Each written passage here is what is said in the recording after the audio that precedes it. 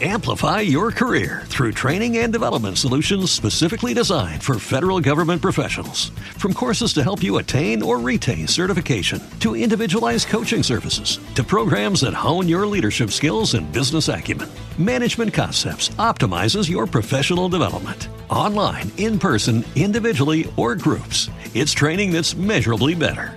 Learn more at managementconcepts.com. That's managementconcepts.com.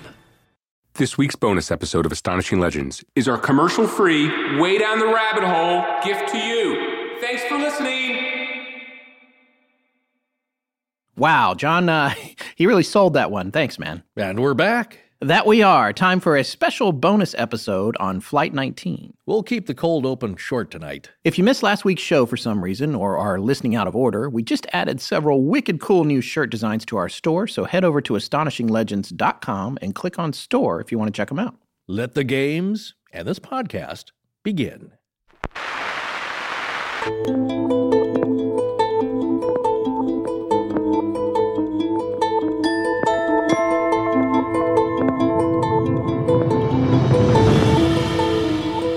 Welcome back to Astonishing Legends. I'm Scott Philbrook, and this is Forrest Burgess. The remarkable part is that we then asked Price to look inside the building and describe what people were doing. He said they're fabricating a giant steel sphere. The CIA was able to figure out that this was some kind of a containment vessel for a particle beam weapon. 3 years later, the Soviets rolled this giant sphere out of the building. Physicist Russell Targ, remote viewing researcher.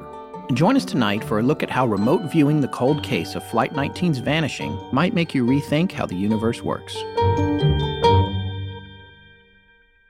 Okay, so ostensibly, last week we pretty much wrapped up our recent series on Flight 19. But you might remember that we told you near the end of that show that Forrest had heard an interview on Coast to Coast, which is an AM radio show that is quite famous. The largest overnight radio show ever. Yeah. In history. But a lot of you might not have heard it because it comes on at 10 p.m. and runs for 4 hours. It's pretty crazy. It's online. I think you have to join a membership to hear past episodes. But for you overseas folks or outside of the United States, it's interesting. You might enjoy it if you like this kind of material. Yes. So there was a guest host on, and she was interviewing a woman named Lori Williams. And during that interview, Lori spoke of a remote viewing session that she was the monitor for, in which Flight 19 was the target of the session. Yeah, I was driving home after one of our late-night recording sessions, and as is now my custom, I was listening to Coast AM, because it's often spooky, and Lori was being interviewed by guest host Connie Willis, and this episode aired on Saturday, October 1st of 2016, and we'll, of course, have a link to that episode in our show notes. You can get to it without having to go behind a paywall? You can see the page where it's offered. Well, let's explain that, as I listen to the show, it's like, I don't know how names are spelled, or you want the facts on it, so it gives you a little write-up of that episode. Okay, cool. You'll have to figure out how to get to it if you want to listen to that one. But it's interesting. It's fascinating. It really is. So anyway, the topic for the second half of the show was remote viewing, and the tease for the finale of the show was that Lori was going to share some interesting observations from some of the sessions she's monitored, and especially from a 2-week remote viewing summit she just attended that had some really talented viewers. Now, apart from revealing what some of her viewers have described as what might be on Mars and the dark side of the moon, which I gotta say really was mind-blowing and will definitely be part of an upcoming episode on remote viewing in general, she was going to talk about what her most talented viewers saw in connection to Flight 19. So, of course, it turned into a driveway moment for me, and it was so intriguing, it wasn't even my driveway, it was someone else's. And that's when Forrest got arrested. I get out of there. What's that guy doing out there? No, I'm... Honey, there's someone in the driveway with headphones on. Yeah, he's staring at us, yeah. I've actually always been interested in remote viewing, but I never really understood what it was. And Forrest, you've been talking to me about it for years, and I always nodded like I got where you were coming from. But frankly, if I tried to explain it, I would have made it about 3 sentences, maybe. Well, it's not a very easy thing to explain. It isn't. And there's so many factors that go into how one approaches learning about a subject like this. Now, the first one being for me, am I even going to open my mind to this, or is it all malarkey? Anyone who listens to our show knows that we try not to be dismissive of anything because we've looked at enough unusual stories now to know that there is more going on in the world than we can understand. This is sometimes wondrous, strange stuff. And therefore, as a stranger, give it welcome. Nice. There are more things in heaven and earth, Horatio, than are dreamt of in our philosophy. Yeah, we're getting all Shakespearean there. Or Francis Bacon, depending on how. Don't get that Don't get that started. going. Shakespeare wrote Shakespeare. Exactly. Yeah, man, I hear you. And I totally agree. We get that the types of topics we cover fit inside a really broad spectrum. It's not just about legends, but we hope all of the topics are astonishing in their own way. So initially, we were going to integrate Lori Williams' interviews within the context of Flight 19 Part 3, but we found what she said to be fascinating. Regardless of your belief system, it really made me reconsider the relationship between my conscious and subconscious mind at the very least. Now, what I found personally fascinating with the observations was that it sounded like there could be an interdimensional aspect to the disappearance, or maybe some kind of time displacement cause. And yeah, I know that's real forest country, but... Oh, forest country. Yeah, welcome to forest country, where the flavor is. I'm glad you're admitting that country exists. I feel like that's a first. No, it's my own personal thing, and I'm paranoid, so I believe that's the idea they're forming about me. So right. They're just not telling me. But anyway, I thought that there might be a connection to an electronic fog phenomenon, and that's what I bring to the show, so what are you going to do? After hearing the observations, I still think that there's some room for some strangeness with this story. Now, not only were we fortunate enough to be able to speak with Lori, but we managed to interview the actual viewer for the Flight 19 session, a star pupil of hers, and get him to come on the show as well. And after these interviews, we realized there was just too much material to work into Part 3 of Flight 19, and with a potential dark week coming anyway for my son's spring break, we decided that we would take those interviews and break them out into this commercial-free bonus episode. It's an extension of our theories episode from last week, a tangent that became its own show, if you will. Ms. Williams has studied remote viewing under the mentorship of Lynn Buchanan, author of The Seventh Sense, The Secrets of Remote Viewing as Told by a Psychic Spy. Lynn was part of the top-secret remote viewing psychic spying unit known as Project Stargate, which was declassified in 1995. He'd been one of the unit's remote viewers, the database manager, the property book officer, and the unit's trainer. Lori met Lynn a year after the declassification in 1996. He spent the next several years teaching and mentoring her with the vision of having someone well-trained to whom he could pass the torch once he retired. Since they first met, she has been researching, practicing, and studying the science of controlled remote viewing, or CRV, which Forrest mentioned earlier. Over the years, Ms. Williams has spent countless hours honing her remote viewing skills through practice sessions with provable feedback, complete with written summaries and recorded data sheets. And that's a very important part of their process, is cataloging their success rate, what exactly they've done, and protecting the integrity of the data that they're getting. That's part of the scientific method. Exactly. Yeah. In 2001, Ms. Williams became the first certified civilian-controlled remote viewing instructor, and she has taught remote viewing in Canada, Ireland, Russia, and all over the United States. As a professional remote viewer, Ms. Williams has worked with 5 remote viewing companies and countless corporations in 3 countries. Lori is a member of the International Remote Viewers Association, as well as the Professional Controlled Remote Viewers Association, or the PCRVA. And she has a track record of 86% accuracy in the PCRVA professional database. Her experience includes working with law enforcement to assist in missing persons cases, conducting professional sessions for corporations that have had a direct effect on profit margins, working on archaeological mysteries, doing extensive life path sessions for individuals, and working on many remote healing sessions. An accomplished public speaker, Ms. Williams has traveled throughout the world, conducting workshops and giving talks on controlled remote viewing, hypnosis, and intuition development.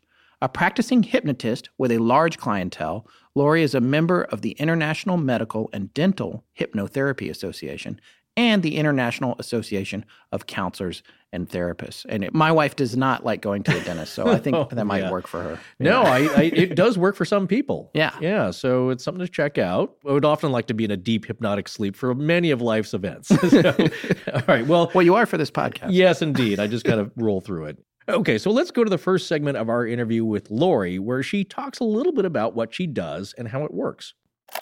I'm on the phone here with Lori Williams. Tell them a little bit about yourself and what exactly it is that you do. Most of my life I've been a social worker, but I had a lot of experiences throughout my life that I really couldn't understand, things with ghosts and, just kind of precognition type things that happen spontaneously from as far back as I can remember. I ended up becoming a missionary when I was very young and went to South America for a lot of years. And I thought those things would kind of go away when I was doing missionary work, but they actually became stronger. And when I came back to the States in the 90s, I really was looking for a way to understand these things. And I ended up meeting Lynn Buchanan, who was a retired military guy who had been part of the top secret Stargate psychic spying unit in the U.S. military. And in my encounter with Lynn, he was just a wonderful, gracious person, still is, and really took me under his wing. He and his wife both did, and became like second parents to me. I studied and mentored and apprenticed with Lynn Buchanan for, I've been doing it really, it never ends, and I've been doing it since 1996. That just kind of led me on this course for controlled remote viewing. It branched out then into other forms of remote viewing, associative remote viewing, and extended remote viewing. I've done professional remote viewing for corporations all over the world, for private individuals, and I've been teaching CRV and various forms of remote viewing since 2001. Wow. So for the past 16 years, I've been teaching.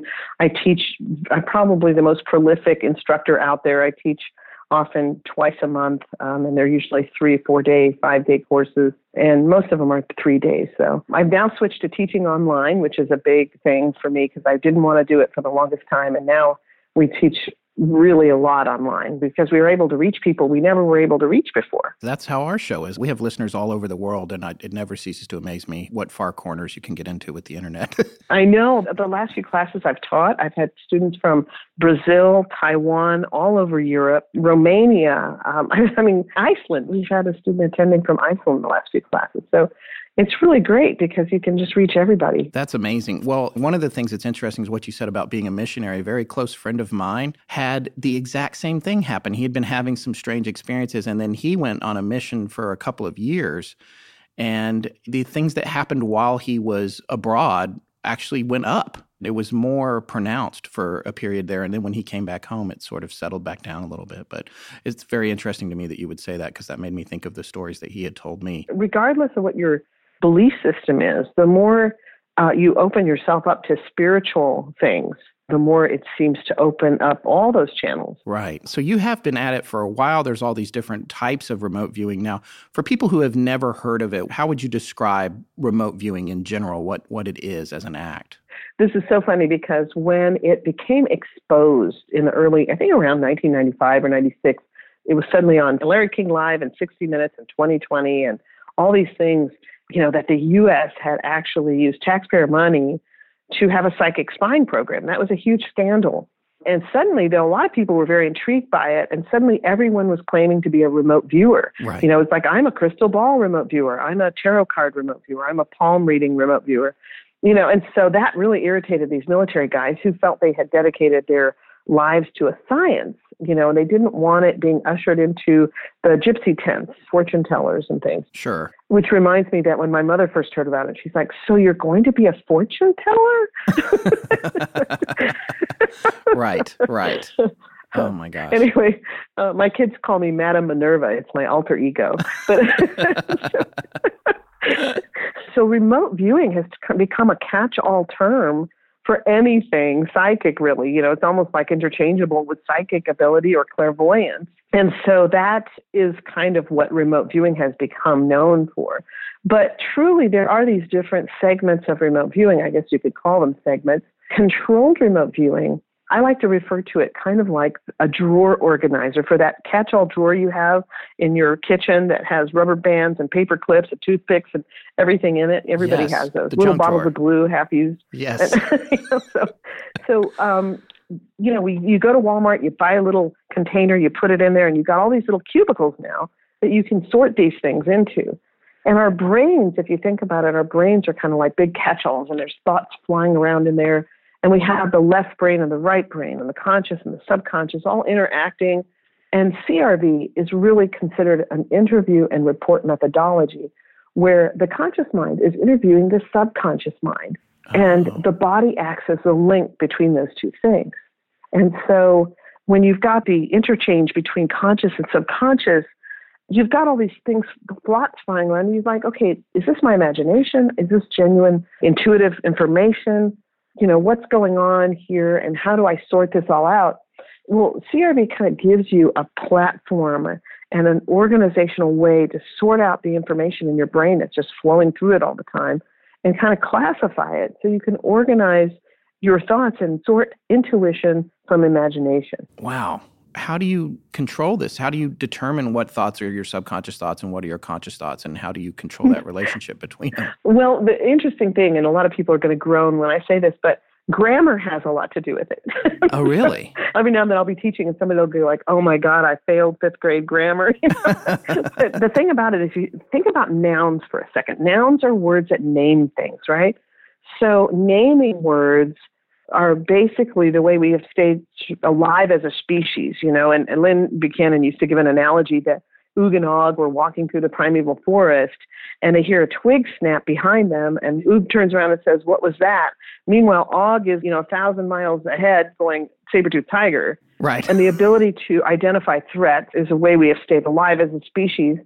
And that's what nouns are. Nouns are naming words, and they come from the left brain. And if you think about it, a noun is a box in which we hide a lot of information, because I could hold up my coffee mug and I could hold it up and say, this is a mug. But you could hold up a mug and say, this is a mug. But your mug and my mug may be totally different. They may have different textures, different weights, different temperatures, different colors, different shapes, right? They could be totally different from each other, but we both said mug. Right. And so Right. that word mug just kind of hides a whole bunch of information. The right brain, on the other hand, is the part of our brains that describes everything, just the ability to take all of our senses and all of our ability to distinguish dimensional things and be able to put those into words that will describe something very thoroughly. Okay. So if you think about a place or a location or an event or an activity that is completely out of your frame of awareness, maybe it took place 100 years ago, or even in the future, maybe it took place on another planet or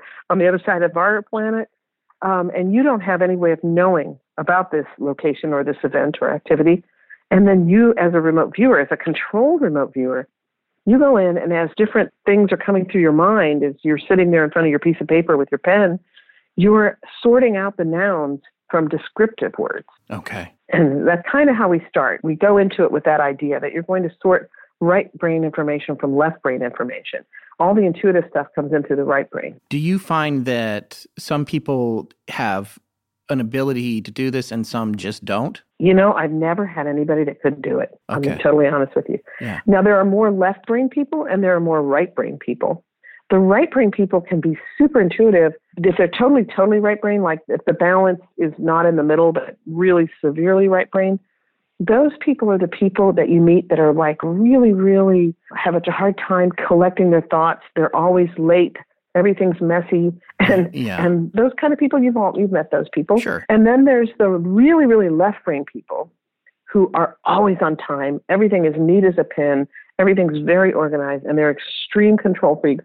And the thought of anything intuitive seems just too abstract. Right. Those people kind of fall somewhere in the middle. They've got a little bit of both. And those people are the ones who will really do the best, the ones who are kind of fall in the middle. Forrest he wanted to know if you had maybe some examples of some of your team's major accomplishments in terms of remote viewing. If you can talk about them, successful cases that you had. I imagine with the corporate stuff you can't, but maybe in other cases there were things you could talk about. There's so many. I'm trying to think of which one I would want to talk about. Sure. There is an archaeological project that my team and I worked on that was so phenomenal. Interestingly, it was archaeology that took place out in the ocean. Oh, okay. So with remote viewing, the great thing is that when you've really gone through all the basic, intermediate, and advanced stages and into post-advanced, I may be one of the only teachers out there right now that are teaching into the post-advanced, if any, other than myself. I don't know of any that teach way into the post-advanced levels. But when you get into those levels and you get to become really experienced, you can literally pinpoint a GPS coordinate on a map. And the interesting thing is, because we keep the viewers totally blind to what they're doing, completely blind, because if you're not blind to it, your imagination really gets in the way. So if I ask you, tell me what the criminal looks like, the minute you hear the word criminal, you'll describe somebody really sinister looking and all these stereotypes that you have about what a criminal would look like, when it might be the little old lady who's been embezzling, from the company or whatever. Right. And so in order to avoid those stereotypes, we try to really keep the thing as clean and as blind as possible. So the team was completely blind to what they were doing. And they were describing things really close by and some of the landmarks that were nearby. and they were describing things so perfectly that we knew they were really on target. And so we ended up sending them blank maps. And the cool thing about blank maps is you can take a piece of paper, like a piece of drafting paper, onion skin, you can lay it over a map and mark the corners that you want the team to view within. And then when they mark a spot on that and send it back to you, you're able to lay it over the map and see exactly where they're pinpointing. Okay. Our team was able to pinpoint various locations out in the ocean, and the archaeologists were able to actually go out there with boats and equipment and all these things and actually were able to locate the artifacts they were seeking. Wow. They prior had no idea where they were. Right. They did send us a map that had, this is the area that we're searching in. Uh-huh. And then we were able to send blank maps to our team, and they were able to pinpoint this. Did they tell you specific objects they were looking for, or they just said in this area we expect to find? No. Yeah. Right. They didn't tell us anything. So that way we weren't able to even pollute the viewers, even if we wanted to, because we didn't know either. Right.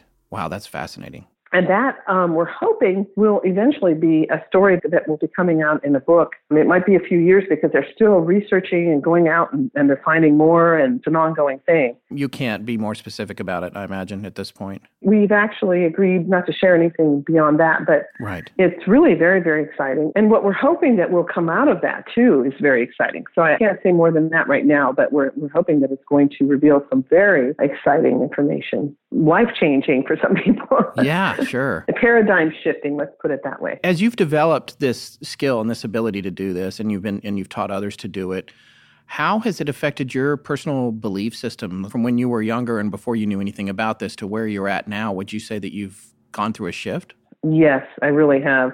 It's very interesting because I've become really good friends with a lot of the guys who were in the original unit. And one of them is Melvin Riley, who was the very first remote viewer in the unit. And he said, a lot of guys went into this unit as atheists, but no one came out as an atheist. That was really interesting for him to say that. He also mentioned another thing to me, because I get contacted a lot by people who want me to teach them associative remote viewing, which is the type of remote viewing that is used for winning the lottery or, betting on the right horse, that type of thing. Or they want to do better in the stock market. Sure. And I get contacted by a lot of those people. But one thing that Mel said to me that I agree with so wholeheartedly is that we found that the people who really get good at this and really become uncannily good are people who have a deeper spirituality, right, and who are interested in it for reasons other than monetary reasons. And that the people who are interested solely in it for monetary reasons tend to never get deep enough to really get good at it. Yeah, so this would not work for Biff from Back to the Future when he's... Exactly. Right. I don't think this would do well at this at all. Tonight, I would like to talk to you about Flight 19. Oh, yes. I read Larry Cush's book, The Disappearance of Flight 19. It's a very clinical look at what he thought happened to it. And that has, of course, tainted my point of view on it because everything he said made rational sense to me. Now, sometimes you read these books by people who are skeptical about a particular famous mystery or something, and it's clear that they have this need. They can't help but try to really break down that there's no way anything irrational happened, and you can smell that all through the book when you're reading it. And so they have this confirmation bias that makes you take everything with a grain of salt because they're leaning so hard against a supernatural idea that they're really pushing that into their writing. But in other cases, I feel like his approach made sense to me, but I still don't know where these planes are. And I know that Forrest had said that you had talked a little bit about it. Yes, it was on Coast to Coast. Yeah, so tell our listeners about your experience with Flight 19. Right before, I guess it was about 11 o'clock this morning, I thought, I teach a course that is called Beyond Advanced CRV for Professional Viewers. And it's a course that I'm very selective about who I teach it to. And it's really for only the best and the brightest and the most dedicated of the students that I have. And so I had 3 students in this one course. And one of the students is really like the best viewer, the most dependable as far as consistent accuracy. I decided to task him with Flight 19. And of course, he was blind to the whole thing. He didn't know what he was being tasked with. All he was told is the target is an event. Describe the target. That's what he was told. And so the idea with this particular course is that the viewer will go through the regular written protocols of the CRV process for a number of days, working on it periodically throughout several sessions. And we believe that the working on a session or on a particular target repeatedly kind of wears a path to the target, like a memory path to the target. You know how if you're going through uncharted forest, for example, and you have skiv, or a hatchet or something, you're going to be cutting down an area to create a trail somewhere. Sure. And then once you have that trail established, the more people that go on that trail, the better the trail is going to get, the smoother, the easier it's going to be for people who follow. And so it's kind of the same thing in remote viewing. The more often you view a target, the easier it becomes to view that target. And not only does it become easier for you to view that target, but it becomes easier for other people to view the target too. Almost like you've created a path for others as well, because we're all connected in some sort of cosmic consciousness way. Wow. Okay. Can I ask a quick question? At the Sure. outset, the only information that he got was that it was an event? He didn't get a location, a time period, nothing? Nothing. No, that was all the information. There's millions of events throughout the course of human history. How does he get to the one that Exactly. It could be any event in all of space or time. And then you also have to think about what is an event. Is an event when an ant lays an egg? Is that an event? Then you get into the whole question of, okay, what could that encompass? And it could encompass such a huge, vast amount of things. And a lot of the targets we do, we don't have any information. We don't even get that. We just get a number. And so, interestingly, we always assign what we call a coordinate to a target. And in the beginning, the military guys had to have actual longitude and latitude. But then skeptics would say, oh, well, they got it right because they knew what was at that longitude and latitude. And so they just started using random numbers. They also found they had to use random numbers in the case where the longitude and latitude were unknown, such as the Iran hostage crisis. Right. And so they started using these numbers as databasing fields so that they could keep records. Okay. So the numbers were significant to the database guy, but they weren't significant to anyone else. Right. And so we kind of now look at the numbers almost like there's some sort of an address in time-space. If they are an address in time-space, the coordinate number, then feasibly, this guy, when just told the target's an event, described the target, that address was attached to Flight 19. That way, the viewer was able to just hone right in on what my intent was as the tasker. The person giving the request is the tasker. And in this case, I assigned Flight 19 to this viewer, and I was the tasker. But did you give him an address? Did you give him a series of numbers or anything like that? Yes. Okay. Yes. Okay. He was given a series of numbers. That's what we always do. We use a set of 12 numbers that are written 6 numbers and then right underneath those 6 numbers. Okay. And those numbers have significance just for databasing purposes. So there's a system, but he's blind to that system. He's blind to the system. He's blind to the whole thing. Right. Okay. So and are you blind to the system as well? You have to ask somebody else, go and get the address for this and get it to me so I can task him with that? No. Okay. Actually, I can even tell you what I did. I just took the date backwards. Okay. Because the military always use the first 6 numbers, at least in what I've learned over time from knowing all these different guys who were part of the military units. They did it in various ways throughout the course of the 20 years. I did not use the date of what happened with Flight 19. I used the date that it was the day that I assigned it to him. Oh, okay. I gotcha. So the date had nothing to do with Flight 19. Okay. Not at all. That would totally be misleading. So the date was the date that I assigned the target. So I assigned him this target in 2015. So I assigned him this target, and he worked on it for several days. And since this was a course, this was a class I was teaching, each day I would teach a new technique, and then their job was to go off and use the technique that day and whatever they were viewing, to get more information, etc. And these are very advanced viewers, so this is not a basic course by any means. These are advanced techniques they're being taught. And so then after he had already done quite a bit of paperwork on this target, this mystery target, then we actually do a form of extended remote viewing. And so in the military unit, when they would do extended remote viewing, the viewer would lie down on a couch or on a bed, and the monitor was actually a very skilled hypnotist who would take the viewer through 40 different levels of consciousness, interviewing them about the target the whole time.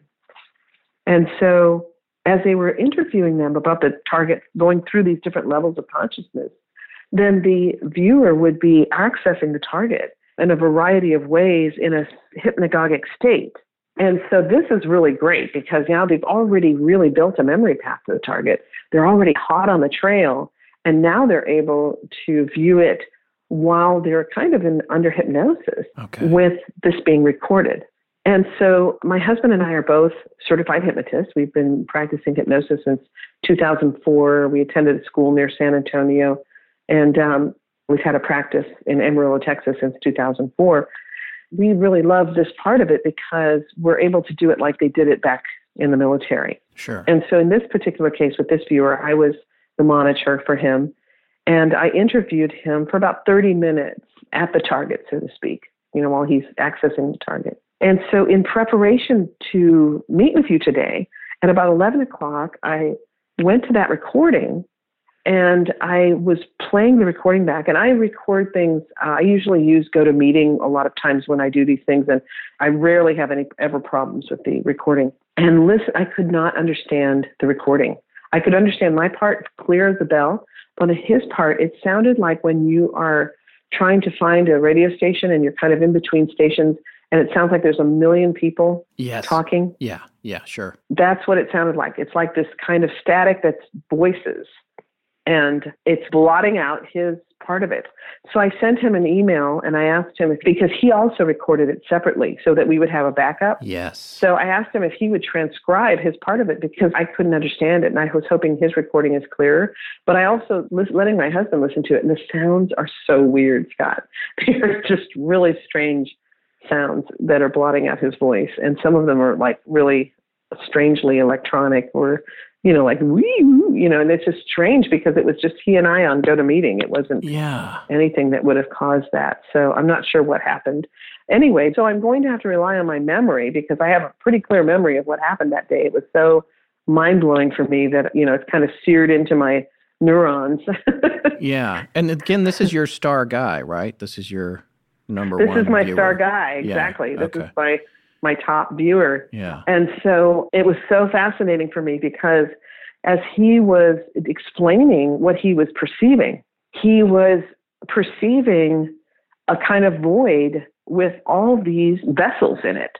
He said there are ships and flying vehicles of every shape and size from all different parts of history and some that look very futuristic. Oh. And they're all together in this one place. And I thought, now, why would that be at this target? He still has no idea what he's viewing. And suddenly he's describing old aircraft and old ships and also present-day aircraft, present-day ships, and futuristic-looking aircraft. Okay. In one location, kind of floating around in a big void. And so I was very intrigued by that because I wondered how would that occur in our current understanding of physics. Right. Yeah. You had asked me earlier about my belief system, and it went off into talking about Mel Riley, but my personal belief system went from fundamentalist Christianity into really I sort of like it blew my God box way open. Okay. Prior to getting into remote viewing, if people talked to me about aliens, it was sort of like my ears just shut down.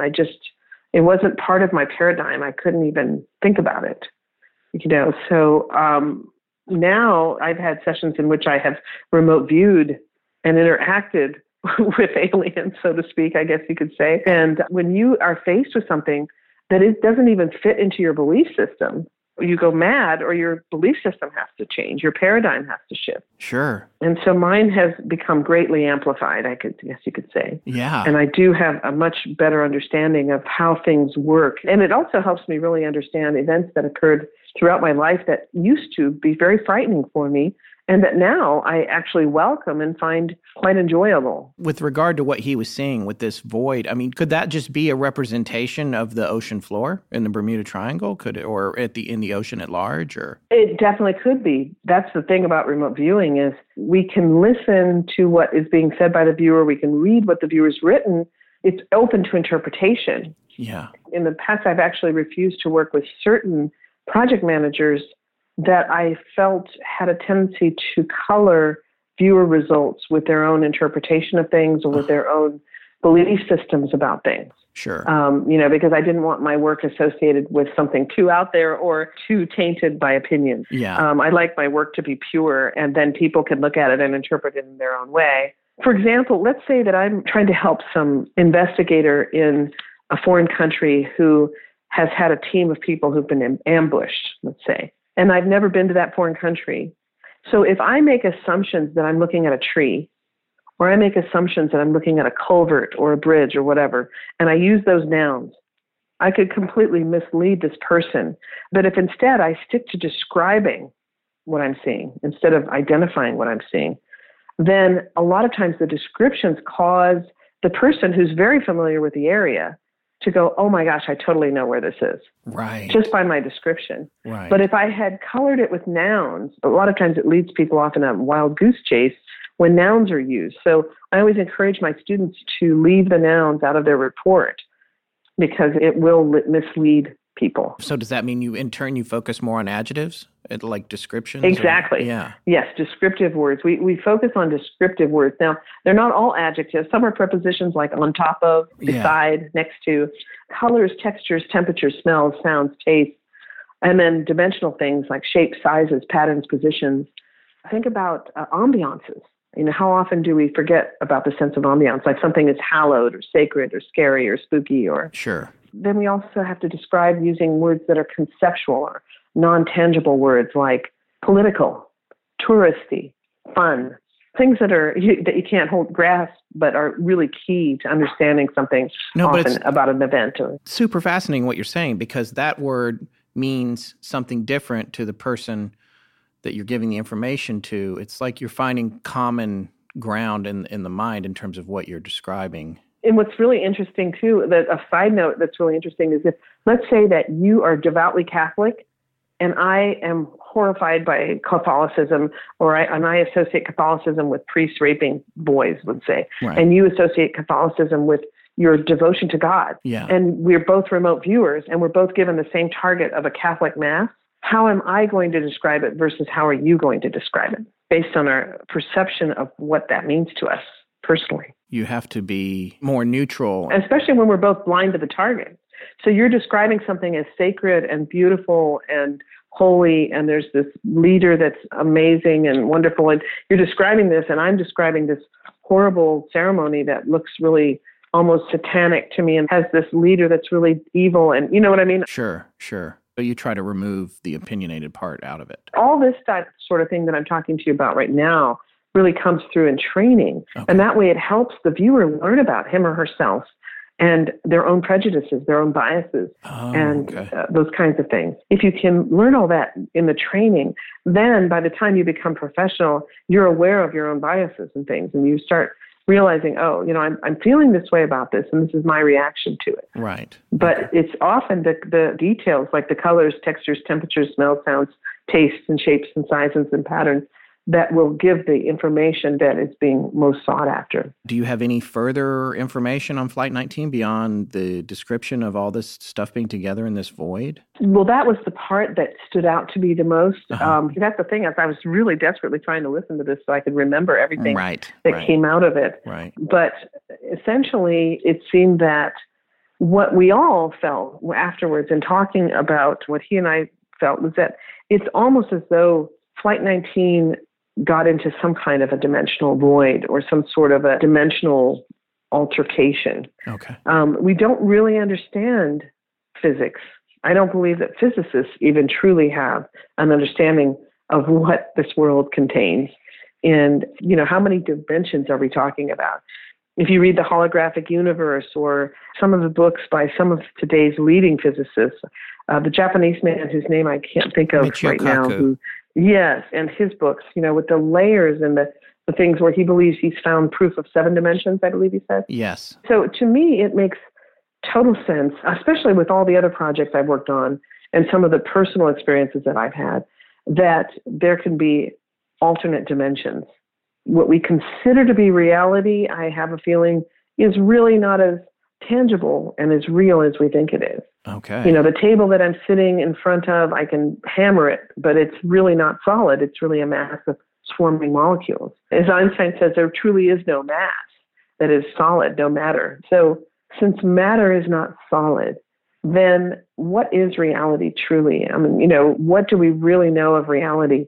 And can reality shift? And are there multiple dimensions existing in the same space and time? Is there any sense of, if that's what happened to the flight for its ultimate disappearance, is there any sense of what would have happened to the pilots and the crew members on the planes? That's the interesting thing. I don't really know. And I'm not sure if we have any kind of tangible outcome on what happened to them. Do we have tangible proof or outcome of what happens to any of us once we leave this particular plane? Right. Through what we call death. Do we really know? Do they die in the word, using the word die, did they die? Or did they move into another dimension?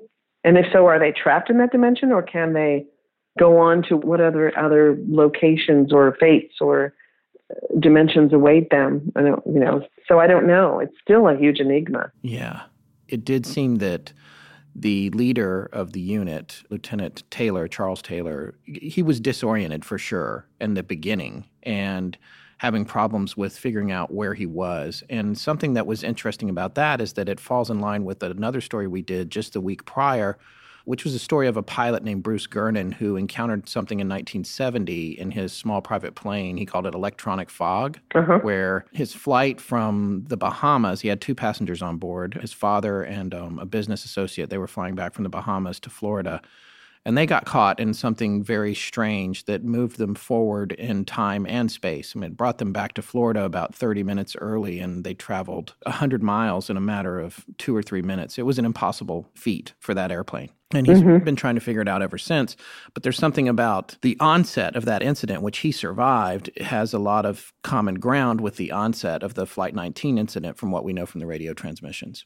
And how they got disoriented in the first place might be connected to it, which is, plays into everything that you were saying a few minutes ago. I mean, there's some people that just say they got lost and ran out of gas and flew out into the middle of the ocean, and we didn't know where to look for them. I lived in the Bermuda Triangle for a couple of years. I lived in Puerto Rico and the Dominican Republic, and I frequently took flights all over that area. I speak Spanish fluently, and I spoke to many of the pilots who were flying and asked them, what do you find when you're flying? And they said, we can't trust our instruments ever because they often don't work. And they sometimes spin around, or we can't get our bearings. And they talked about how that was really common. And these were guys who were flying every day in the Bermuda Triangle. So something is happening in that area. I don't know what it is, but it seems that something is definitely going on that affects instrumentation and affects the ability of the human brain to understand where it is in time-space. So it's just really fascinating. And years ago, I read a book by a man whose last name was Brennan, Brennen, called Time Travel. And it talked about all the historic documented incidents that indicate that time travel really is possible and has occurred. A teacher, for example, walks into her classroom and suddenly she sees a woman sitting in like 18th century clothing or 19th century clothing, sitting at a desk, and out the window, instead of the parking lot, there's, a grassy lawn, and, everything is shifted. And then she steps back out and steps back in, and everything's normal again. And that actually happened to my mother-in-law, where she stepped into a bedroom of an old homestead in Hawaii, and there was an old man in a bed that she didn't recognize, with an old woman sitting next to him in a chair. And she was, hysterical, and she ran out and grabbed her mother.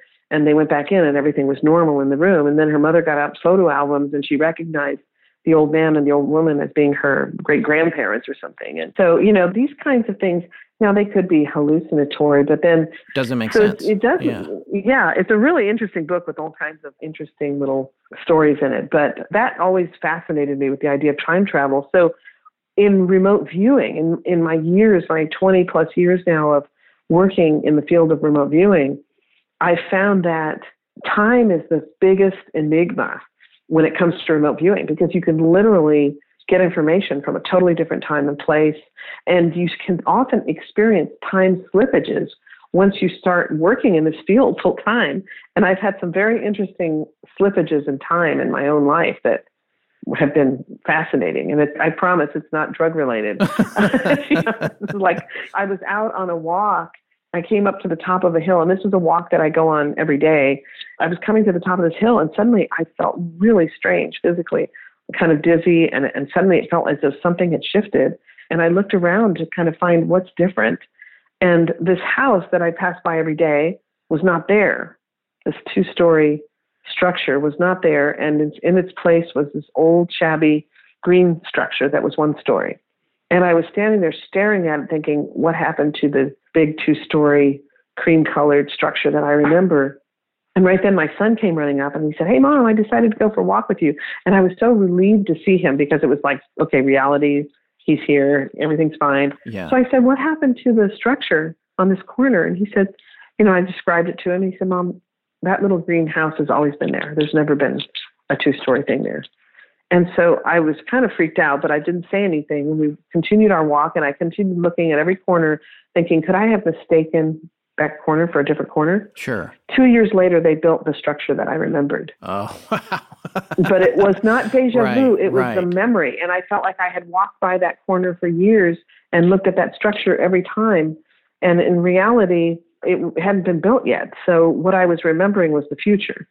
And so in physics, they say that if you can remember the past, you should be able to remember the future because it goes both ways. And I've had similar incidents now on a number of occasions where I've remembered the future instead of remembering the past. And it's not deja vu. I've had deja vu. It's very different from deja vu. It's an actual solid memory. Yeah. And many of it has happened with my husband where we were on a trip and we're looking for a hotel. And I'm like, oh, yeah, remember when we were on this street before and, a couple of days ago, and I was pointing out these different businesses to you. And then we found that one pink hotel a few blocks down. It's like $65 a night. And he's just looking at me with this strange expression saying, we weren't here a couple of days ago. We were camping. And, Yeah. what are you talking about? And then we drive a few blocks and there's the pink hotel and it's $65 a night. And everything was exactly as I had, quote unquote, remembered it. It's interesting you should say this because Forrest had wanted me to ask you about remote viewing in general. Are your targets in terms of time, they're probably usually in the past. Are they ever in the future? Oh, yes. Okay. We have done as an experiment with students that are advanced in the advanced levels, and also as paid projects, I have viewed future technology because that's a great thing to be able to do. Can you view a technology that hasn't been invented yet? That's really fascinating to me too. The corporate clients that you guys have. I mean, and coming back to belief systems, it's what kind of belief system does a corporation have to come and say, hey, we're accepting remote viewing is a real thing, and we want to know what's our competition doing, or what are we going to come up with in the future? Is it that sort of thing, or is it more solving, like you said? I actually have a section for services on my website that actually delineates what kinds of jobs we take on and how much the fee schedule is and that sort of thing. And one of the things we very clearly state is that we do not participate in corporate espionage. Oh, right. Because to us, that's corporate espionage. Is if you're going to tell a company, if I'm going to tell Toshiba what Sony's doing, that's not a good idea. That's something I don't want to get mixed up in. In fact, I had a woman contact me. She'd gone to my fee schedule. She knew how much I charged for things. And so she contacted me with an email and said, I have a project I'd like you to do. And I'm going to pay you your fee of $500 for this particular type of project. And I wrote her back and said, you want me to spy on your husband to see if he's cheating on you? And I don't do that sort of project. And she just wrote back and said, you're right. Thank you very much. And that was that. So, yeah. Okay. And so I turned down $500 because that's not a project I wanted to do, or wanted to be involved in. Yeah. But if you ever read the book Timeline by Michael Crichton. I did read it. It's been many years, but I absolutely read it. It's so funny because I had a friend who lent me the book and said, you've got to read this book.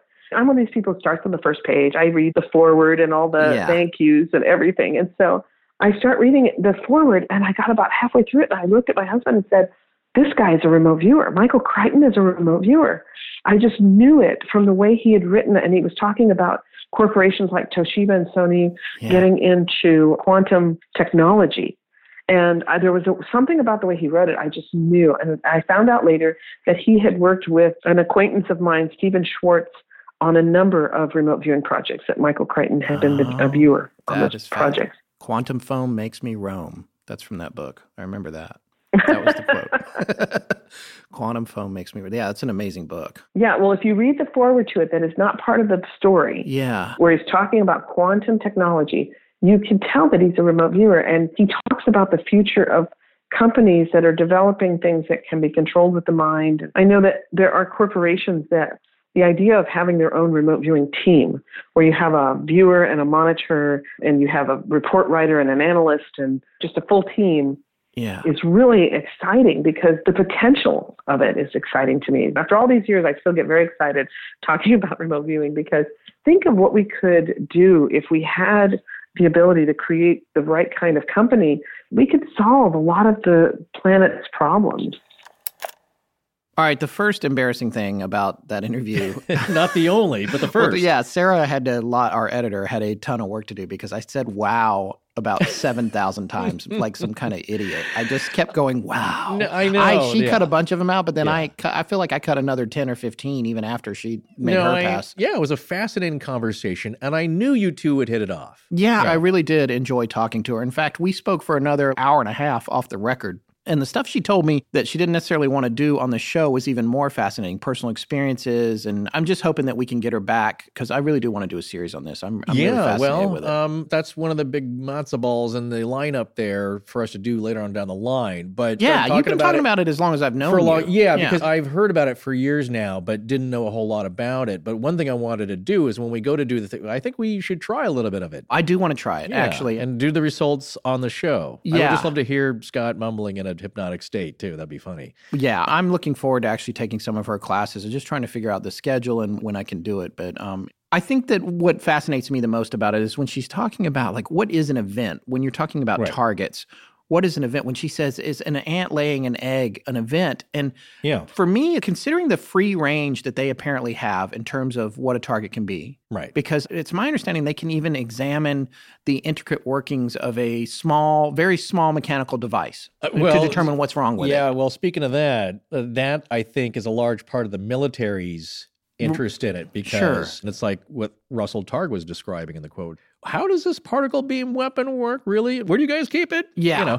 What does it look like on the inside? What are the components? That sort of thing. Right. So you get some generalizations and you get some vague descriptions, and that's what a lot of people will, it doesn't tell you exactly the address. Well, you can get a close descriptor of things. Again, a lot of it's the interpretation. If you can put the clues together, so to speak, it's like the CIA. It's like they kind of knew what that was. Oh, big sphere, Russians building a small building with a crane on top. Yeah. They already have satellite information. So when you give them clues, it fleshes it out. So that's kind of the idea. So a lot of people are going to say it doesn't do enough for them. Well, it didn't tell me exactly where I lost my wallet and how to get it back. It's like, well, no, but you'll get some idea of maybe where it's at now. Right. And I like that when you describe it, you don't describe that it's like, oh, well, it's at the fourth building on the left on this. It's more like, okay, a humid area. Right. There's different I'm seeing grass. And that's where you use those words to help describe what it's like because they are very specific about what they're describing, as opposed to the noun it's in a building. Well, a building means a lot of different things to a lot of different people. Small building, a big building, whatever. So it's interesting how she talks about that. This is one of the things I first saw on it. CBS, I think, did a profile on Joseph McMoneagle, who Lori calls Joe. She's known him, I think, for many years now. Yeah. He's one of the founders, one of the first guys to do it from the military aspect. And his approach is a little different because he's got a lot of natural talent. But he was being profiled on this CBS show, which I found and we'll have a link to, at least the transcription part of it. Yeah. So they did a test, of course, and he was trying to describe a location. And I'm not sure that they even mentioned that to him, but it was just a place. So there's a picture in an envelope. He doesn't know where it is. And all of the descriptors he uses, it's like I'm seeing many people coming and going. There's a platform. There's a ferry. There's arched kind of windows. These windows are open, maybe on this ferry. And he didn't exactly nail the place. He said, well, it was Niagara Falls. And you didn't get it. It's like, well, that's a lot of descriptors for what that is. Yeah. And of course, his thing was like, everybody who knows me knows I don't get waterfalls. For some reason, I can't visualize waterfalls. And the other interesting aspect was, is he looking at the person who's supposed to be there as the target? Or are you seeing what this target person, what their point of view is, looking outward? Well, and that's what I was saying a minute ago about the ant, where the ant lays an egg. If you have the ability to go all the way down to this small view or this almost microscopic view, the discipline to determine how far in you're zooming in or out. It's like an Ant-Man. You should also that movie. We have to make a million movie references about where you can accidentally go too small. Yes, right. Like, where do you stop? And when do you wind up in this void and, come out of it in a vegetative state? But, right. Because you're subatomic, and at what point do you not exist as a particle? But the other interesting aspect about this phenomenon is that it's not limited to space or time. And so Lori had mentioned this, and that because people will say, well, how can you go into the past or the future or different places in time and space? Because again, as we always say, time is a perspective, and it is maybe a little bit like the Buddhist concept of everything is now. It's not as you experience it, time that is. So you have a band of connected everything, surrounding us in our reality, and you're able to just go to certain pinpoints. I still have not, even after doing this episode of the show, I still haven't fully wrapped my head around the address system and the targeting and which comes first. It's like a chicken and the egg thing. I can't figure out. I feel like you have these numbers, and then it's like they go there, and then they put an address on it. I don't know. We can get Lori to explain that better. She is unavailable this week. She's in the process of moving across the country. But it's interesting trying to figure out how that works. And that's something I want to know more about if we come back to this. I mean, this show is more focused on this particular Flight 19 session. Right. And I think when deciding how I personally feel about remote viewing, it's all about that personal point of view that you have. I was on board with everything she said, but when she mentioned that she had interacted with what she took to be an alien, as I was on the phone with her, I was so taken aback that in true investigative journalist style, I completely froze up and didn't ask a single question. Yes, and people were like, well, you got to ask her about that, or are you kidding me? But my brain was saying, wait a minute. And then I have to go through the whole alien thing, and ain't nobody got time for that, if you know what I mean. I'm just like, at least not in the middle of an interview, because then there's all these questions. Do I believe in aliens? Do I believe we can communicate with them? Yes. I must. All I do is talk about them on Astonishing Legends. Should I laugh that off? Who am I? Why am I here? Exactly. It starts pulling the thread on that reality sweater. How does all of this work? What is our reality? And it's not all pseudoscience. Yeah, we are talking about theoretical physics here. Yeah. We've talked about this, ad nauseum in the past, but it is the big question of, we know that some aspects of this work, but how does it work? Nobody knows that. And maybe it's unknowable. Well, and the other thing is, I'm at a comfortable distance, like, for example, from my belief of aliens. Yeah, what is it? Yeah, what is your belief on aliens? Well, I don't really know. I like the idea of them, but I haven't seen one. And You're a tad agnostic when it comes to I don't want to see one, but I was thinking about this yesterday. I take Kempo with my son, and I'm going 3 times a week. I personally take lessons twice a week, and he goes 3 times a week, but I'm there with him the whole time. So I'm at the dojo a lot, but I'm like, and I just started out not very long ago. I'm a yellow belt, and I'm working towards orange. A crew belt. Yeah, and for orange belt, I have to learn 24 techniques. Right. And each technique is a different memorization of patterns and that sort of thing. And there's a reason I'm going on with this analogy. It's not just another excuse to talk about myself. But the point is that just yesterday I was there, and I realized that I was starting to actually learn these 24 techniques. Yeah, it was sinking in. And I got scared because it meant that I was closer to the tests. And the tests are terrifying, right? So this is my point. It's like, I liked it better when I hadn't really wrapped my head around them, and the test was this thing way over the horizon. Yes, dude, ignorance is bliss. That's what the term means. Exactly. Yes. So when I think about the aliens, and I'm like, well, they're way over the horizon. Yeah. But then when I'm on the phone with somebody who's like, oh yeah, and I talk to aliens, I'm like, you can do that? Yeah. So I know what you mean. Yes, I see what you mean. And I'm sure a lot of people press stop on the podcast at that point, but that's what I was thinking about, keeping your mind open. Let's listen to this, because I think you have to look at the bigger picture. You can't just look at what is supported empirically for the rest of your life. It's just there's so much more. There's so much more. There is that we understand, and it's a comfortable human position. Yeah. Sometimes the scientific one is the comfortable position because it's conventional thinking. It's like the Fermi paradox we've talked about quite a bit before.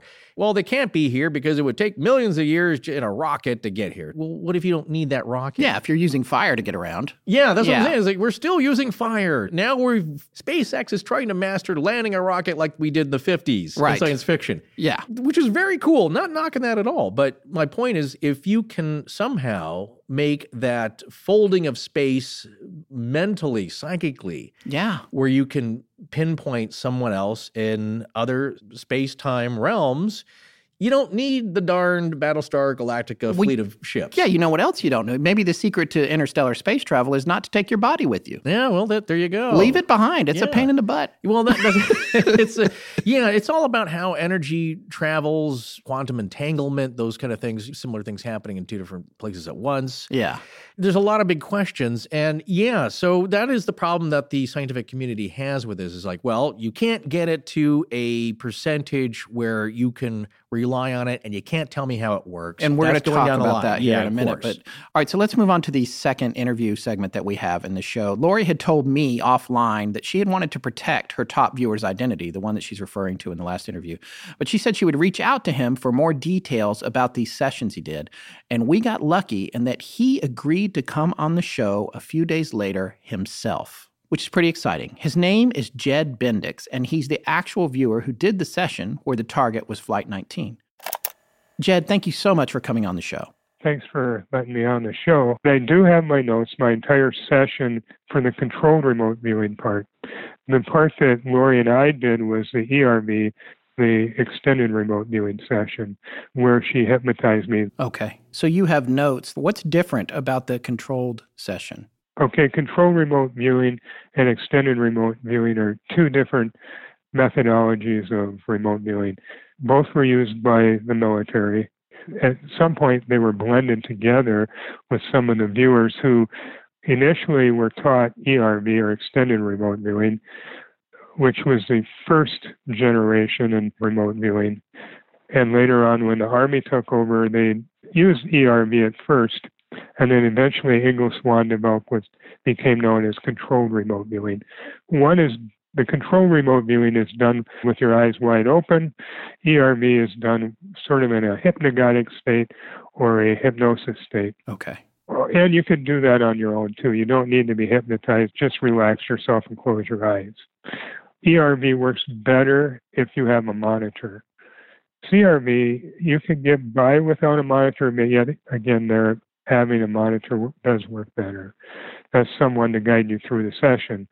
Each time, though, the monitor does not know what the target is.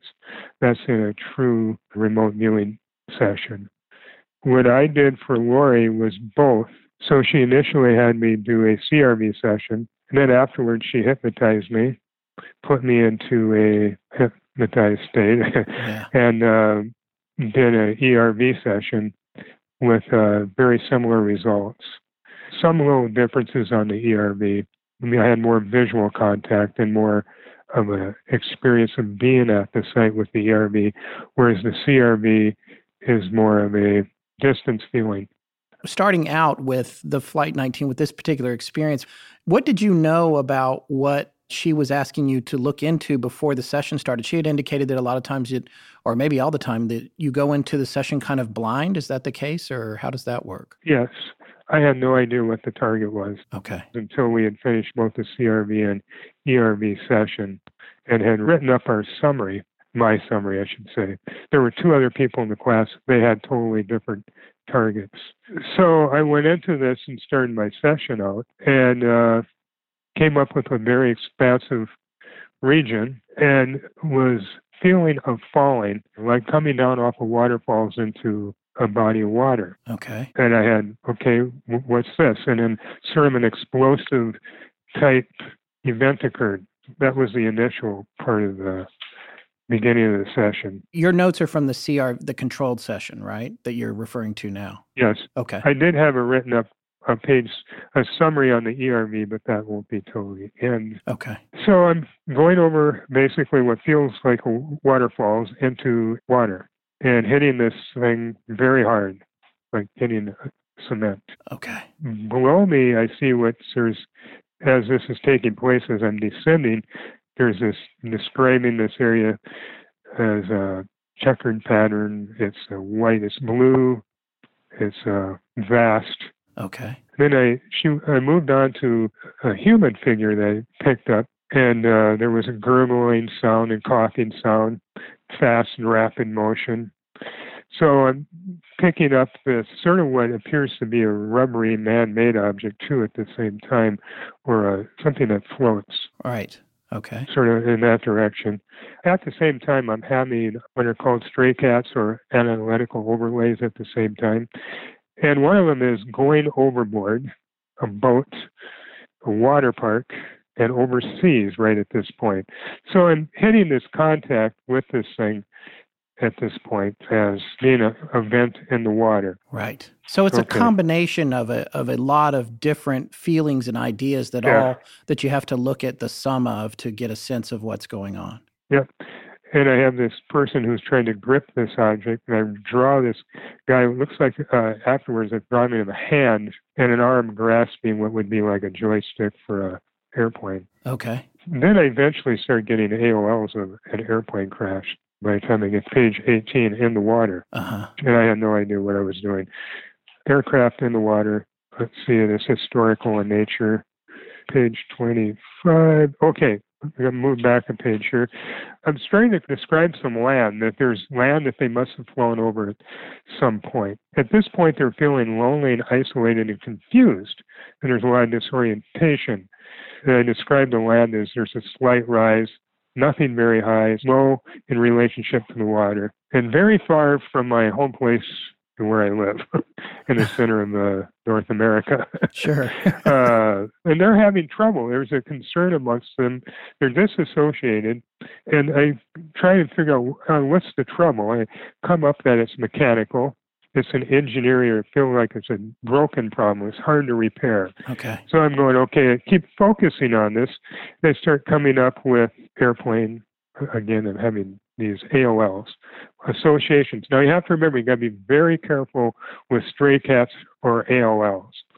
It's sort of like if you have a dream at night, and you're having a dream of a friend, and they're in an old building, a high school building, and it's a high school classmate.